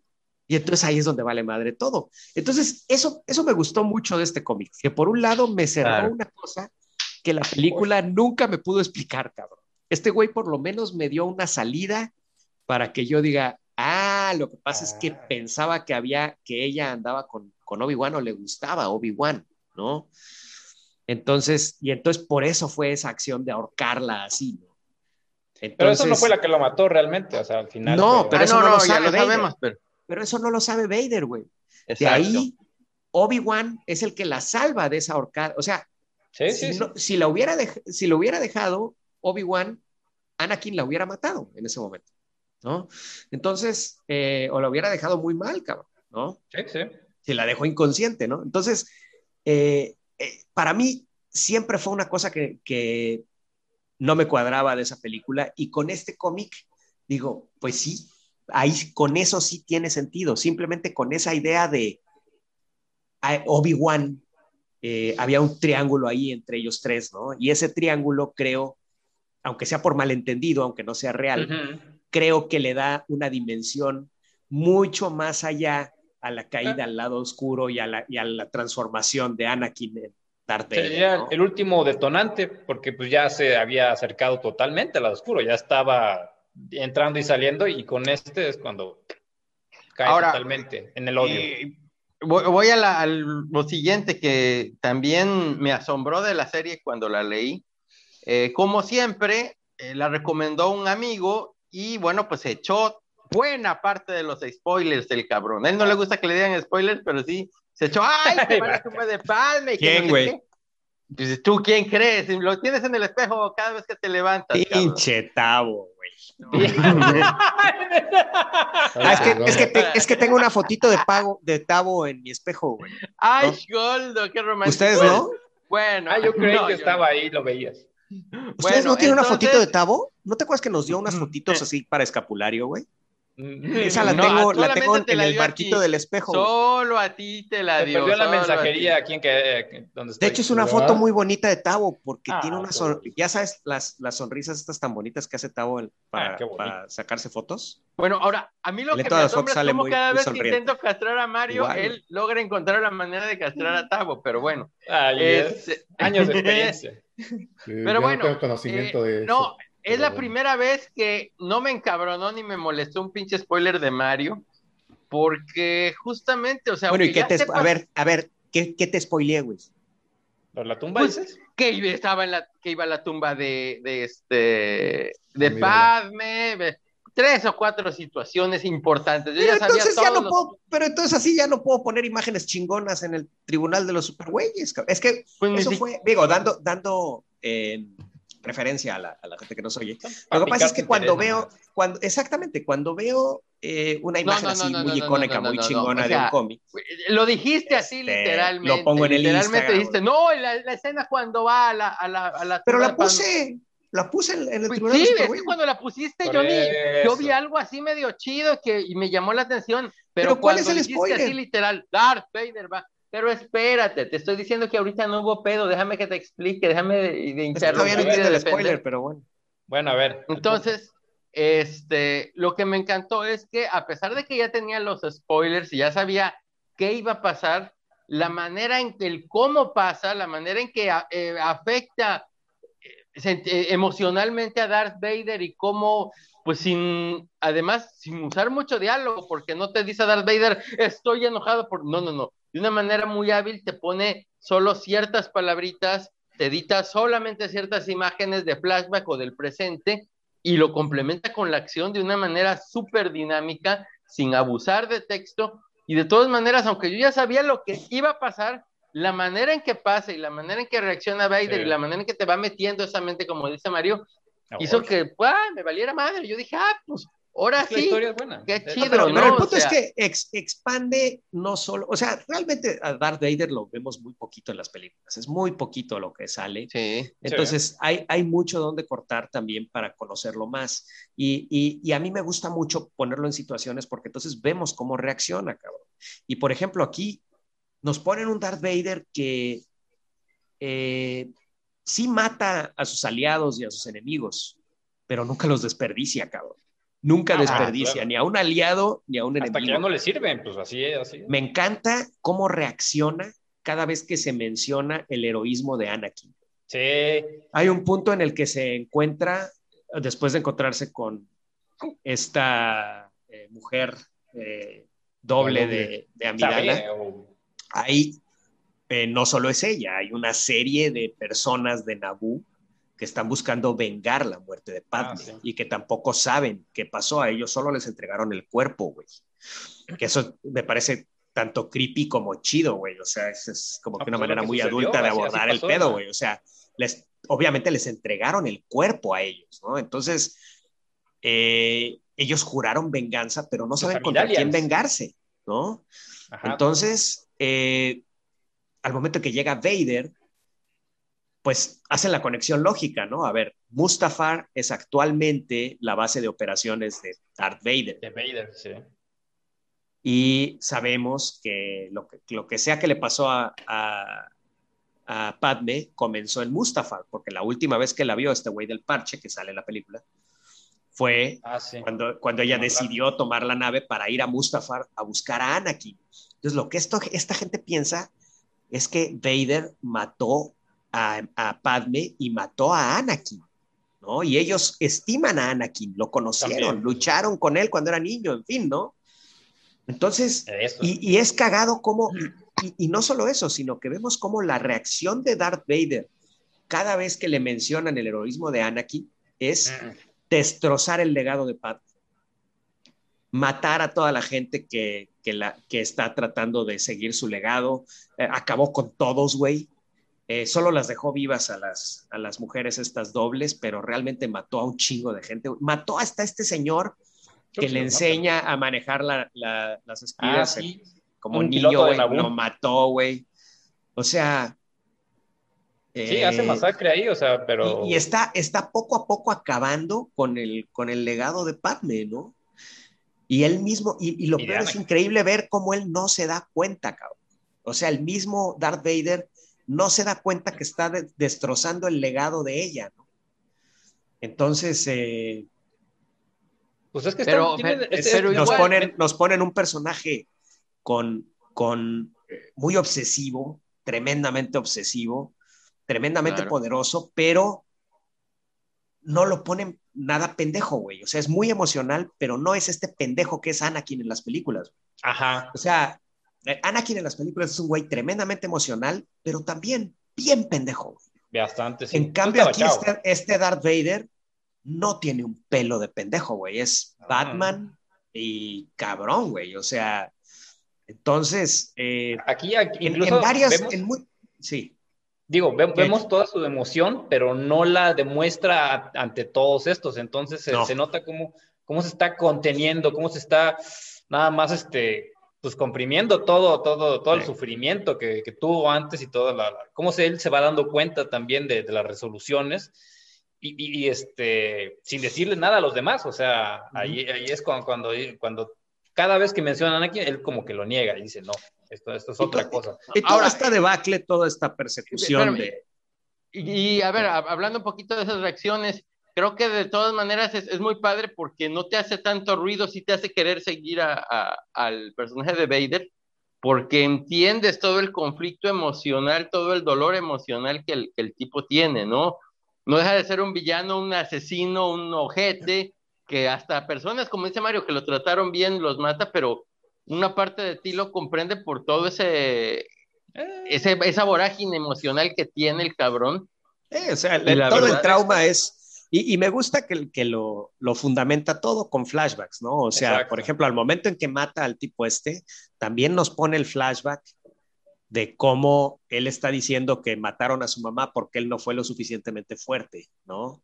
Uh-huh. Entonces, y me encanta cómo nos pone esta escena en donde están cayéndose en Bespin, tanto Padme como Smee, su mamá, y Luke, o sea, las tres personas más importantes en su vida, todos están cayéndose ahí, ¿no? Sí, entonces...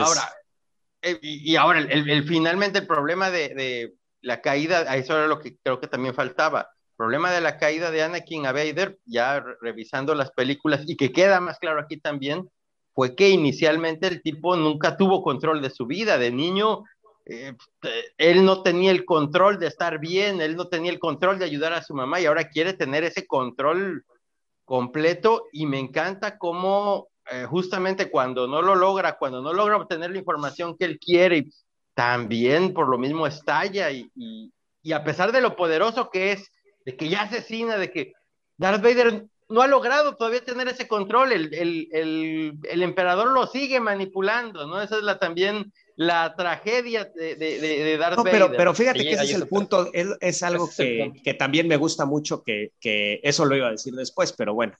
Ahorita vamos para allá.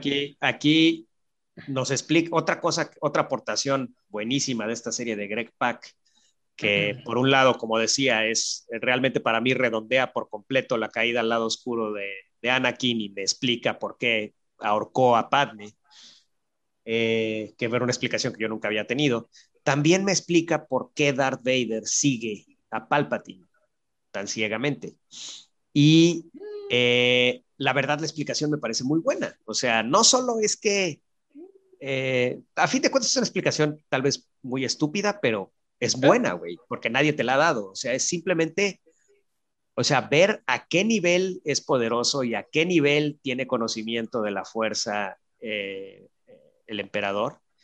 Y la manera de mantener la fidelidad de Darth Vader es simplemente él quiere ser igual de poderoso que el emperador, quiere mantener su poder, y para mantener su poder es a través del poder del emperador.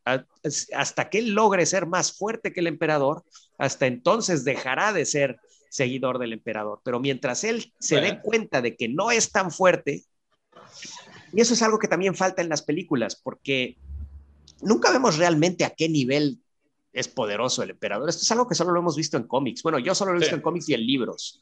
O sea, hay un libro que se llama Lords of the Sith, en donde me encanta cómo ponen a al pinche Palpatine solo contra naves capitales y la chingada, parado así en medio y él tumba las naves capitales. Y no mames, güey. O sea, está muy bueno ese libro de Lords of the Sith, está chido, léalo. Es Darth Vader y Palpatine solos en un planeta hostil, en un planeta rebelde, sin apoyo, sin refuerzos, sin nada. Está muy bueno. Pero bueno, aquí nos presenta también, porque tiene un gran énfasis esta historia en Darth Vader contra Kaijus, ¿no? Contra pinches monstruos gigantes, ¿no? Pero ya al final, pero... No, pues desde Naboo y desde varios... bueno, sí, varios todo lo de Naboo que regresan de agua. Yo creo que iban a meter más Gungans hasta eso, fíjate, pero qué bueno que entonces, el punto es que nos presentan cómo, o sea, el nivel de poder del pinche Palpatine, güey, o sea, es capaz de, o sea, está muy cabrón, güey, ¿no? En ninguna película lo hemos visto así, en ninguna, güey. En las películas Palpatine es un viejito pendejo. En fin. Que echa rayos. Oye, en la última que viejito, media yo flota creo con que rayitos. hemos visto solo la pelea entre Yoda y Palpatine, que pues, ahí más o menos se vio, güey. Ahí se dan el tiro. Pero no, güey, o sea, no se ha visto realmente. En cambio, aquí en los cómics, o sea, que pues ya obviamente eso vicia tu mente, ¿no? Ya luego hasta metes, ya cuando ves la película dices, es que este güey tumba pinches Star Destroyers el solo y la chingada. Pero pues no, realmente en las películas no hay esa información, no ha sucedido eso en las películas. No. Son adiciones de los cómics, ¿no? Precisamente para explicar las deficiencias de las películas, güey. Porque pues, las películas no explican por qué Darth Vader es tan fiel al emperador realmente, ¿no? Entonces, sí, no se la acabas de creer en la película. Exactamente, no se lo acabas de creer porque, pues, ¿por qué seguir a este pinche viejito creepy, ¿no? O sea... Sí, o sea, le daba la opción, pero al final, ¿qué? Que a lo mejor, o sea, neta, o sea, a lo mejor hasta es medio puto, cabrón. Bueno, no sé, porque como que mira, se la quiere dejar ir a Anakin. Yo no sentí ese defecto en las películas. Digo, ¿no? Porque siempre vi a ver, sobre todo después de episodio 3, ¿no? Bueno. Sí, güey. O sea, yo la verdad sí, como que siempre le he visto las intenciones de dejársela ir a Anakin. No, pero bueno, yo nunca le vi ese defecto después de ver episodio 3 en la serie de las películas, porque siempre vi justamente al emperador como alguien que muy tramposamente, muy mañosamente ocultaba el poder que podía tener, ¿no? Entonces, bueno, pues viendo esa pelea con Mace Windu, viendo lo que tú dices con Yoda, bueno, pues era alguien ¿Cuál pelea con Mace Windu? Sí, pelea con Mace Windu, cabrón. Y mató no, es Anakin el que se pelea con Mace Windu, güey. No, sí. Vuelve a ver episodio 3, cabrón. Sí, pero le está lo ganando. único que hace es... Sí, güey.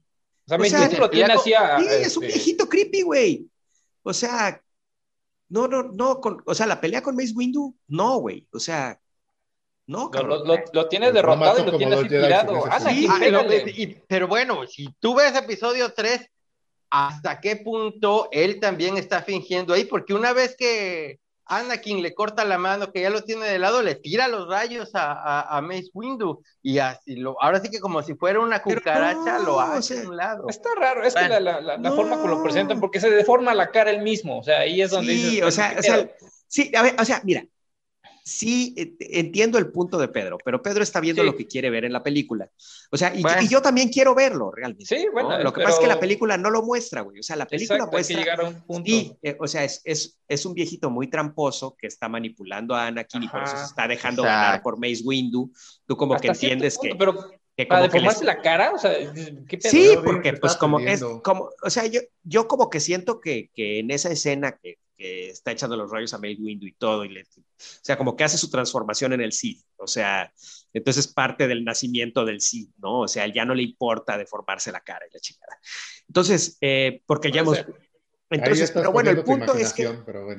Pero no, sí, el punto es que nunca nos muestran realmente a qué nivel es poderoso este pinche Palpatine. Poderoso, ¿no? Físicamente, te refieres. Físicamente, a eso me refiero, sí, porque políticamente pues, es el más poderoso de la galaxia. Político. ¿No? El pinche poderoso más de la galaxia, ¿no? Pero estoy hablando físicamente qué cosas puede hacer, ¿no? Sí. En cambio, en estos cómics, en estas historias, como Lords of the Sith, como esta historia, sí nos presentan realmente lo que puede hacer este emperador, cabrón. O sea, ¿a qué nivel le da risa a Darth Vader, güey? O sea, sí, literalmente a Darth Vader. O sea, y entonces, pues por eso vamos a la siguiente parte, en donde cuando Darth Vader regresa al trono del emperador, el emperador se le voltea, le avienta a los guardias escarlata encima. Hay una muy buena escena de acción entre Darth Vader y los guardias escarlata, y este visir que es como que personaje nuevo, pero no, salió en las películas, pero pues, el visir sí, el otro personaje que parece sí es nuevo. Pero bueno, entonces se pelea con los guardias escarlata, pero el punto es que el emperador, cagándose de risa, cuando ya Darth Vader se los va a quitar de encima, los ahorca a todos, el emperador así con un golpe de mano, pum, estruja todas las partes mecánicas de Darth Vader. Esa escena es increíble, buenísima, güey. Y le quita todo, güey. Las dos partes de pierna que tiene, el brazo también que tiene artificial, todo lo estruja, güey. Y lo va a aventar a Mustafar ahí, al mismo lugar en donde quedó Anakin. Ahí es donde ya se me empieza a caer la historia. Lo único bueno, pues para mí lo único que se cae en la historia, que no entiendo, es por qué Darth Vader respeta la regla del emperador de no usar la fuerza a partir de ese punto. Ajá, exacto. Esa es la única parte que simplemente dije, me hubiera gustado que el emperador le hubiera quitado la habilidad de usar la fuerza. Ya ha pasado, a Ulic Qel-Droma le quitaron la habilidad de usar la fuerza. Pero ese muy... Mira, Tales of the Old Republic, a Ulic Qel-Droma le quitaron la habilidad de usar la fuerza, entonces... Le puedes amarrar un Ilsalmiri en la espalda y ya con eso. Ándale, algo así, un Ilsalmiri, si te quieres meter así clavado de lleno, güey, un Ilsalmiri de los que usaba el almirante Thrawn, cabrón. Exacto. Algo así, güey, pero no que Darth Vader respeta la regla de no usar la fuerza, ¿no? Porque a partir de ese punto está destrozado y le dice, y va a alcanzar el sable con la fuerza y le dice al emperador, así no. Tiene que ser sin la fuerza o si no acabamos con todo este ejercicio. Entonces el Darth Vader dice, para mí, yo sí lo justifiqué por lo que tú dices. El emperador estaba probando a Darth Vader en primer lugar. En segundo, pues justamente le dice, vas a volver a conocer el miedo, ya se te olvidó el miedo, el inicio para obtener el poder es el miedo. Y entonces ahí el mismo Darth Vader está demostrando que sí, le tiene miedo al emperador. Fíjate que, ese es el detalle, no es nada más fidelidad, no es nada más, y más que cercanía, es más que respeto, ese respeto viene del miedo, y viene pues mucho en esta filosofía del Sith, esta filosofía que también, si nos vamos a Maquiavelo, ahí está, y dice Maquiavelo, hay dos maneras de tener el poder de la gente, de mantener el poder, o a través del miedo o a través del amor, y el miedo funciona muchísimo más. Sí, a ver, a partir de este punto yo voy a citar La Guerra y la Paz. Cálmate. En La Guerra y la Paz, en el capítulo 45. Güey, de hecho, bueno, esta novela que estás recomendando de Lord of the Sith, algo que me encantó es que también, justamente, por lo menos al hablar de esta meditación que hace Vader y de cómo los Jedi están equivocados al principio de la novela, se nota que el vato sí ha leído, el escritor, por lo menos una probadita, leyó de cómo justificar a los regímenes totalitarios. Porque sí, hay... No, es que a ver, es el centro del personaje de Darth Vader. Ahí sí hay que concedérselo al pinche Pedro. Sí. No hay manera de separar el tema de ideas políticas aquí en este caso, porque el centro de la decisión de Anakin de también seguir al emperador es que él cree que tiene que haber alguien que ponga orden. Una persona que ponga orden, se acabó. No hay, y por ejemplo, y sí, Pedro dice, hay un muy buen prólogo en ese libro en donde Darth Vader está meditando y básicamente está justificando el hecho de seguir al emperador y el hecho de que el imperio exista, ¿no? Entonces, básicamente su concepto, la razón por la que él justifica al imperio, y él lo justifica a nivel de que tenemos paz, hemos tenido paz todo este tiempo, ¿no? Una paz que pues, obviamente es súper discutible, Pax ¿no? Romana. Paz y libertad, ¿no? Pero el punto es que para él, tiene que haber alguien que ponga orden, porque una bola de animales no se ponen de acuerdo. Tiene que haber alguien que llegue y les ponga orden a todos. Uy.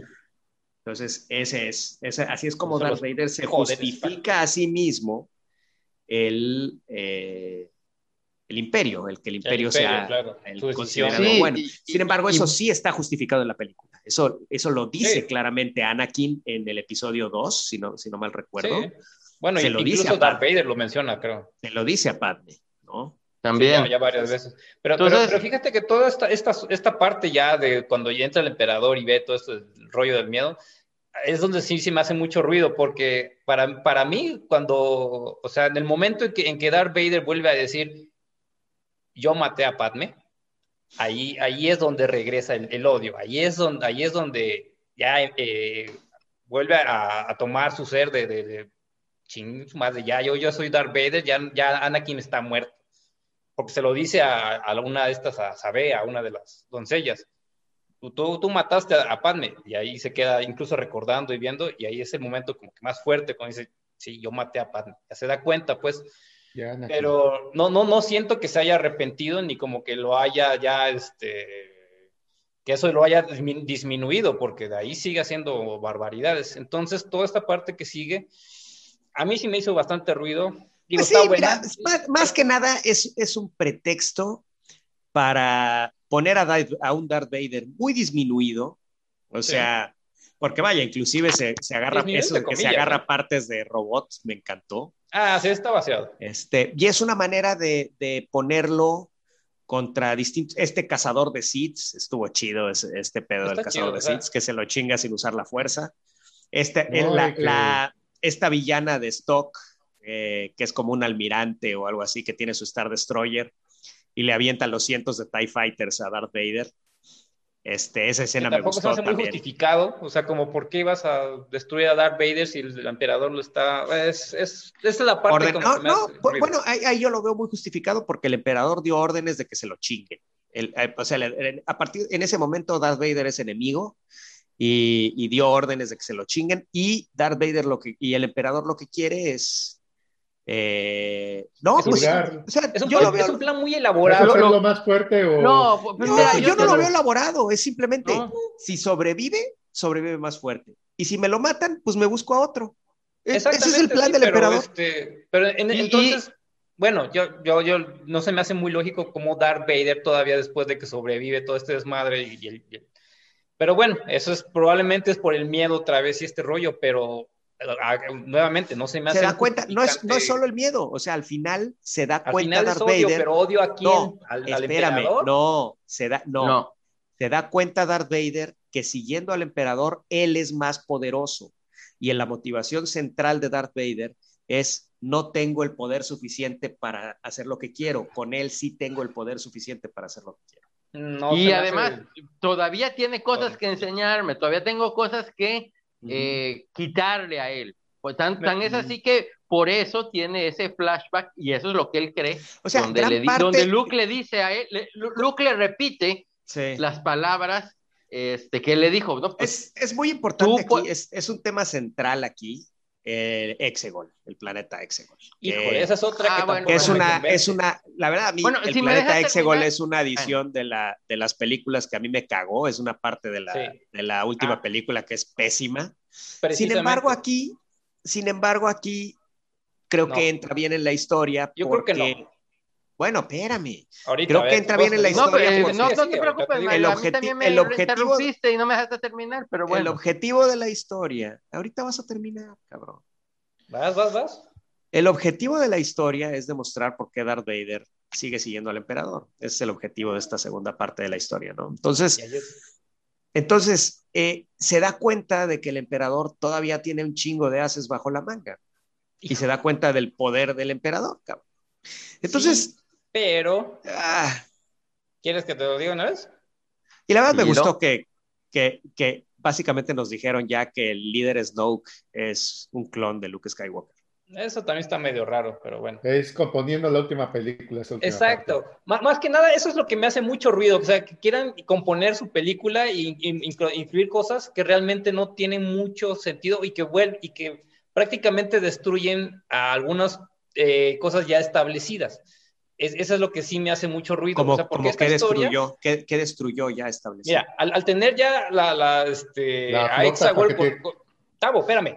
Al tener ya a Hexagol con todos los Star Destroyers aquí, esto está sucediendo antes del regreso del Jedi. Sí, mucho antes. Entonces, ¿para qué chingados quieres la Estrella de la Muerte si tienes un pinche Star Destroyer que lo puedes mover a donde quieras y destruir un planeta? ¿Para qué putas quieres un pinche estación espacial enorme? Pero todavía no los terminaban, güey. Cabrón. O sea, lo que no entiendes tú es que... Ya tenía los cañones. Pues no, estás defendiéndolo. Tienen un periodo de construcción muy largo, cabrón. Entonces, ni madre. Se tardaron de 3 años en hacer una Estrella de la Muerte nueva. Es un pinche agujerote del tamaño de... Esos ya estaban casi acabados. Ya tienen los cañones para destruir planetas. Entonces, sí, que les faltaba nada. Mejor, Chucho, ¿por qué no nos dices la razón real por la que estamos viendo esta historia en donde Darth Vader recibe una guía de los Sith, un aparato de coordenadas de los Sith, lo recibe al principio, se lo da a este monstruo en Mustafar, en su propio planeta de lava. Bueno, se enfrenta con este monstruo psíquico, este monstruo de fuerza. Este monstruo es el que le da el aparato de los Sith, que tiene las coordenadas para llegar a Exegol. Y este aparato es el que aparece en la película al principio, en Rise of Skywalker, que Kylo encuentra Exegol. Entonces, a ver, Chicho, dinos la historia verdadera de por qué estamos viendo Exegol aquí y por qué estamos viendo todo esto. Pues a mí me parece que es para no desperdiciar y para reciclar un poco una historia ya hecha, porque... Pero a ver, platica de dónde sale tu teoría de que es una historia. No, es que no es una teoría. Bueno, la realidad. Para los que están viendo en Facebook, aquí de fondo tengo un arte precisamente hecho del libro de arte, de arte conceptual de Rise of the Skywalker, donde vemos a Kylo Ren viendo al bicho tipo araña que se está sentado sobre se llama el ojo. Este gigante o una cabeza. Se llama el ojo. Bueno, pues es este monstruo que encuentra Darth Vader en Mustafar. El oráculo. Sobre el oráculo. En una cueva, que precisamente le va a dar. Y todo esta historia estaba desarrollada para presentarse en Rise of the Skywalker. Precisamente por eso vemos a Hexagol, precisamente vemos todo el beacon que le dan. Entonces, incluso las pocas escenas que vemos en la película, donde Kylo Ren está peleando con unos personajes para llegar al oráculo, que bueno, ni siquiera se ve el oráculo, simplemente... Es una batalla X, que se está peleando con unos güeyes. Y esos güeyes, a esos güeyes les quita yo creí que era un holocron. Yo ahorita con esta serie me estoy enterando que no es un holocron, que es una madre que simplemente tiene coordenadas y eso es todo. Es un rastreador, algo así, para insertárselo en la nave. Incluso va y se le inserta en la nave, o sea, hace todo el mismo rollo de llevarse incluso el beacon, el rastreador, se lo inserta en la nave, o sea, es toda la misma historia que se iba a presentar en Rise of the Skywalker, pero con los desmadres de producción, al final cambiaron todo. O sea, la historia que tenemos es otra cosa. Y aquí, pues prácticamente... Hubiera sido un buen principio, pero... Hubiera sido interesante. Hubiera sido interesante, cabrón. Yo creo que hubiera sido... La historia se ve interesante. ¿Sabes qué es lo que creo? Yo creo que la idea que tenían era algo reminiscente al inicio del regreso del Jedi, con Luke Skywalker entrando al Palacio de Jabba. Tal vez hubiéramos tenido algo reminiscente a eso con Kylo entrando a la cueva del ojo de este monstruo que se ve como una persona pelona con una araña encima. Algo así se ve, pero es un monstruo psíquico, que usa la fuerza. Sí. Y entonces a lo mejor esa era la onda y dijeron, no. Mejor queremos una batalla, esto está muy aburrido, mejor una batalla, ¿no? Es que bueno, es meterse en todos los chismes de producción de esas películas donde hubo problemas con la anterior y no compaginaban, entonces tuvieron que... Pues sí, porque si te ves la película, a eso vamos, o sea, ya escucha nuestro episodio de fin de año donde mencionamos todos los desmadres que hicieron la película, cómo se acelera todo eso, cómo cambian y rehacen todo lo que deshizo el otro en la anterior, eso, pero bueno... El punto de esta historia aquí fue reciclar un poco esto, o sea, porque toman el personaje que iba para ser Kylo Ren y lo reemplazan por Darth Vader, que en sí no está tan mal porque tiene cosas muy buenas, las peleas están muy buenas, todo el rollo en la mente que tiene está muy bien logrado, el dibujo está bien chingón, pero te digo, Exegol es donde me hace ruido y como que siento que no viene al caso ya cómo dejan la historia al final, pero pues mira, es donde yo me perdieron. Me dio un poquito de miedillo. A ver, te soy honesto. Yo cuando la estaba leyendo y mencionan Exegol, me dio un poquito de miedillo porque me encantó cómo referenció a la primera trilogía que no me gustaba tanto y dije, ay cabrón, no vaya a ser que haga que me guste esa tontería de Rise of Skywalker. Y pues, cuando la leí, me conformé con que no me hicieron ruido las situaciones ahí dentro de la misma historia, ¿no? Ya con eso, ya yo sabía o tenía casi seguro que no me iba a lograr gustar episodio 9. Entonces, bueno, pues, si acaso lo que sí, la única parte que dije, bueno, pues esto es lo único que sí compuso de la película, ¿no? Cuando llegan y el cazador de Sith dice, ay cabrón, ¿no que nada más había 2 Sith? Y le dice el emperador, no, es que cualquiera de estos, si se muere Darth Vader, cualquiera de estos es su reemplazo. ¡Muaja! Ah, bueno, pues por eso estaba la pinche multitud ahí. Bueno, pues, y por eso aquí hay una multitud. Bueno, ya, órale, eso, sí. ya por lo menos lograste manejarme Exegol sin arruinarme la historia, lo cual fue una mejoría enorme con respecto a lo que fue episodio 9. Entonces, bueno, y les digo, ajá. No, sí. Bueno, te digo, es que en general creo que la historia funciona, o sea, porque es buena, tiene buenas ideas, tiene buenas cosas interesantes. Pero al aportar ese detalle de que ahora, mira, y ahí te va otra. Al aportar ese detalle que ahora Darth Vader conoce que Exegol existe, ¿por qué no se lo dijo a Luke? ¿Por qué no el fantasma de Darth Vader no se lo dijo a Luke también después? Ahí sí, completamente. Entonces ahí es donde se cae todo lo que estaban construyendo y justificando, o sea, porque pues una vez que Darth Vader ya conoce todo esto, pues pudo haberlo detenido, o sea, ya no tienes por qué tener las siguientes. Pues mira, yo voy a hacer como que no escuché esa parte que me dijiste porque disfruté mucho de la historia, efectivamente. Sí, la historia es buena, pero... ¿Qué es lo que no? Perdón, es que fui a ver a Marito. ¿Qué es lo que no vas a hacer como que no escuchaste? ¿Okay? Le estoy comentando otro detalle. O sea, que cuando ya ahora que Darth Vader ya sabe que Exegol existe, sí. Cuando se redime, ¿por qué no se lo dijo a Luke? Sí, sí es cierto. Porque ni siquiera entonces... como fantasma ya al final. Oye, fíjate que el emperador tiene otro por cierto. O sea... Sí es cierto. Por eso se cae completamente. Esa parte yo voy a hacer como que la ignoro porque me gustó mucho la historia. Pues, está bien. Y te digo, por cierto, hijo, ¿te acuerdas que destruiste una estrella de la muerte? No sirvió. Hay otros chingos de Star Destroyers allá con un solo pueden destruir planetas. La verdad es que la idea de Exegol es estúpida a tantos niveles, güey. Sí, o sea, es así como que... Bueno, o sea, por más que digan que no... porque además me retconearon los cristales de lightsaber aquí. Además... Que se supone que es un cristal viviente y que la chingada, que no sé, ya me chingaron los cristales. Güey, no sé, para la cantidad de naves, yo creo que nomás siguiendo el camión que trae el metal o la gasolina o lo que sea que usen, yo creo que se dan cuenta, porque hay 20,000 naves espaciales yendo a ese planeta trayendo materiales de construcción para Star Destroyers. Pues no sé. Eso. La idea es tonta, exactamente. Pero bueno. O sea, Exegol es una idea tan estúpida a tantos niveles. Yo creo que esa película no sería tan mala, tan estúpida. Bueno, no sé, porque creo que hasta me aburrí la mitad de la película. Yo decía, bueno, ¿y qué pedo? ¿A qué horas va a seguir o qué?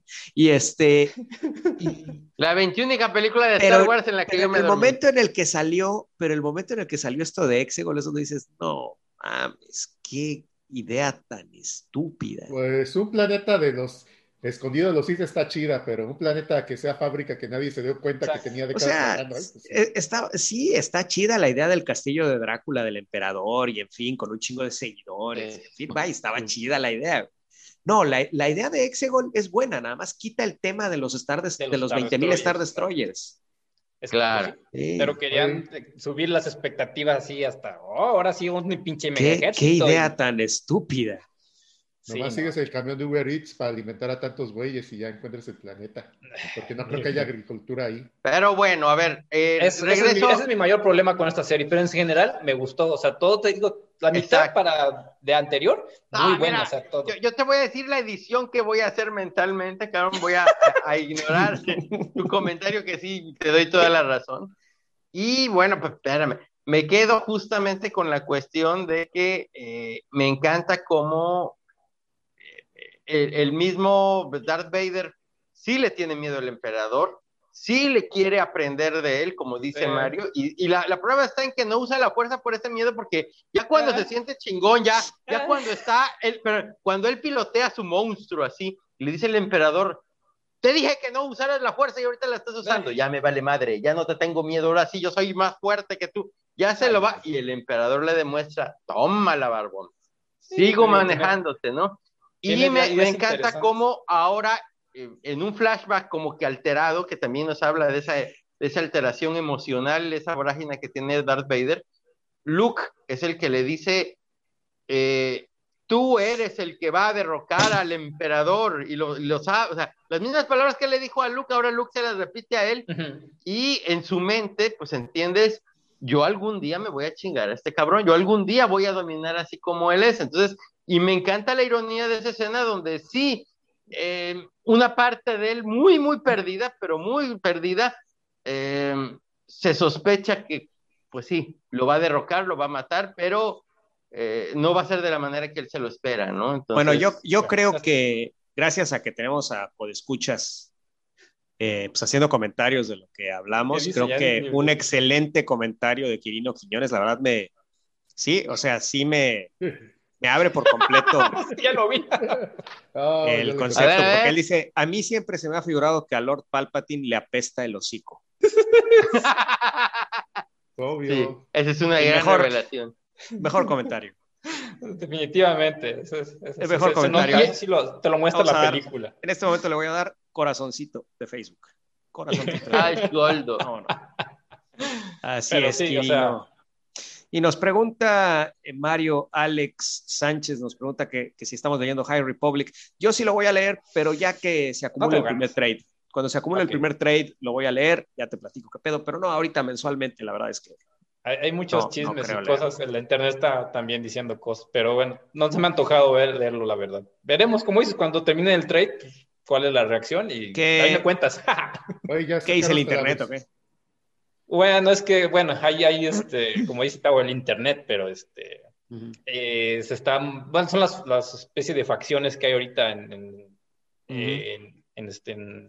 LucasArts, y parece que es la que quieren promover con un poco de agenda, como le llaman, pero pues habría que leerlo. O sea, yo realmente no te puedo decir cómo está, pero es lo que se escucha en muchas partes. Exactamente. Pero pues léelo y ya me cuentas qué tal, cuál es la opinión. ¿Realmente? No le digas, léelo. Mira, lo que se me hace muy cagado es que a partir de estas últimas fechas, no me molesta en nada, pero puedes identificar cualquier contenido de Star Wars de hace unos cuantos años para acá, porque pues básicamente no hay mexicanos, pero negros y asiáticos hay un chingo hasta en el Imperio, güey, en todos lados hay, güey, o sea. Cierto, ¿eh? Hay todas las razas, güey, menos latinos, pero. Menos maya chaparritos, ¿no? Sí, no, nosotros los chaparritos no entramos ahí al universo de Star Wars, pero pues ya sabes, asiáticos y negros y todos. Sí, hay para estar para arriba. Está lleno. Hasta Star Troopers hay. Entonces, bueno, ya sabes, la inclusión política. La verdad, o sea, mira, por ejemplo, ahorita en Star Wars Squadrons, la historia se enfoca en la almirante, más bien la capitana del Star Destroyer del Imperio, es una mujer asiática. Okay. Entonces, yo no tengo nada en contra de eso, güey, pero simplemente, o sea, la verdad es que digo, se supone que el Imperio es un régimen totalitario súper fascista, ¿no? Entonces, pues veo muy difícil que una mujer asiática resulte con su propio Star Destroyer, ¿no? Pero pues bueno, ya. Bueno, en creo que ahí es con la raza. Se supone que son nazis, básicamente. Excluyen pero a cualquier raza. No es que no lo quieran decir, es parte. Güey, es parte de la historia, o sea, el imperio no hay oficiales de ninguna raza que no sean humanos, güey, o sea, todos los oficiales del imperio, todo el imperio son humanos, güey. O sea, es parte del punto fascista del imperio, güey. ¿No? O sea, toda la historia es el punto, ¿no? No, es el punto que te gustaba mucho del almirante Thrawn, de que este güey que no es de raza humana, le costó mucho trabajo. El gran punto del almirante Thrawn es que, a pesar de ser un chis, logró llegar a ser almirante. Es el único en toda la historia, pero lo hizo porque se relacionó a nivel personal con el emperador. Nada más, güey. ¿No? ¿Y por qué se dejó de hacer chis? Ahí está. Entonces de entrada siempre, Star Wars de entrada siempre ha sido así multifacético. Entonces, vaya, totalmente lógico que lo pongan en los rebeldes, en la Nueva República, pero no en el Imperio. En el Imperio, pues, están... vaya, pero bueno, en fin.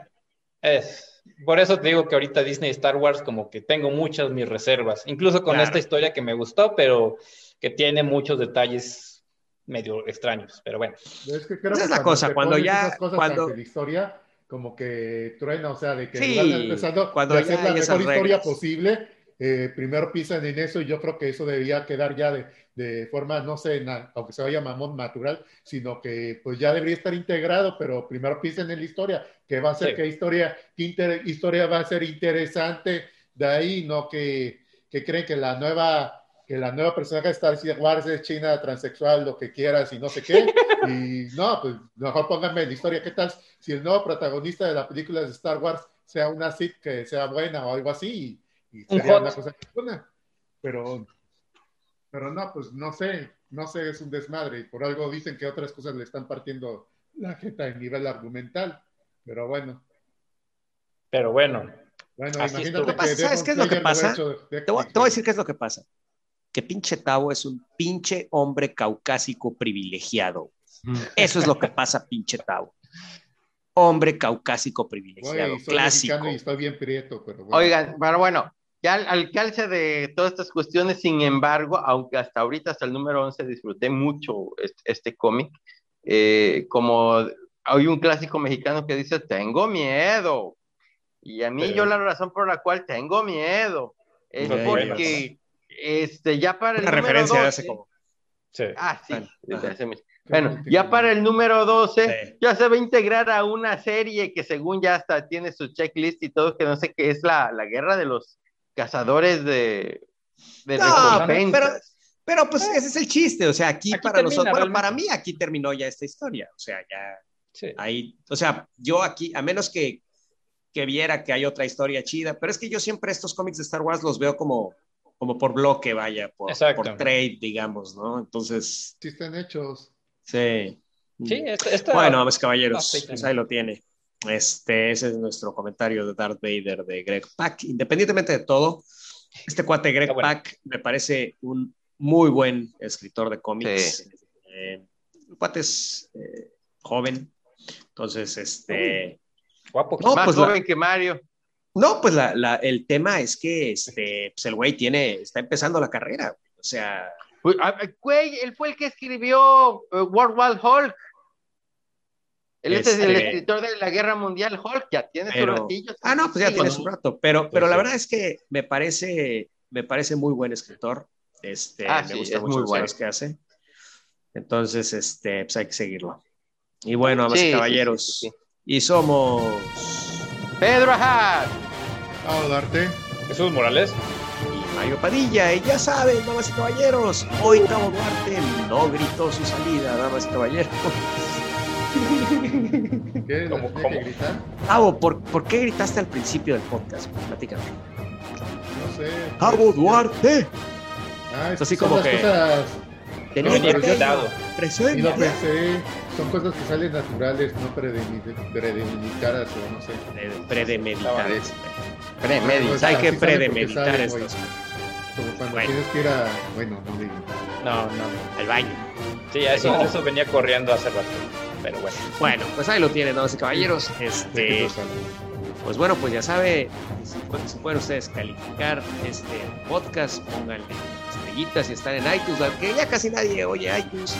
Creo que la mayoría de la gente nos oye en otras plataformas, en Spotify. Pero recomiéndenos. Pero bueno, si puede calificar este podcast, póngale ahí varias estrellitas, suscríbase al podcast.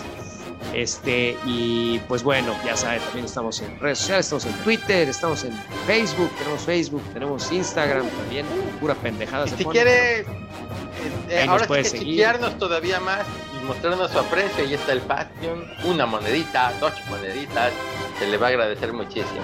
El OnlyFans de los supergüeyes. Así es. Bueno, caballeros, y pues muchas gracias por escuchar. Disfrútenos con leche.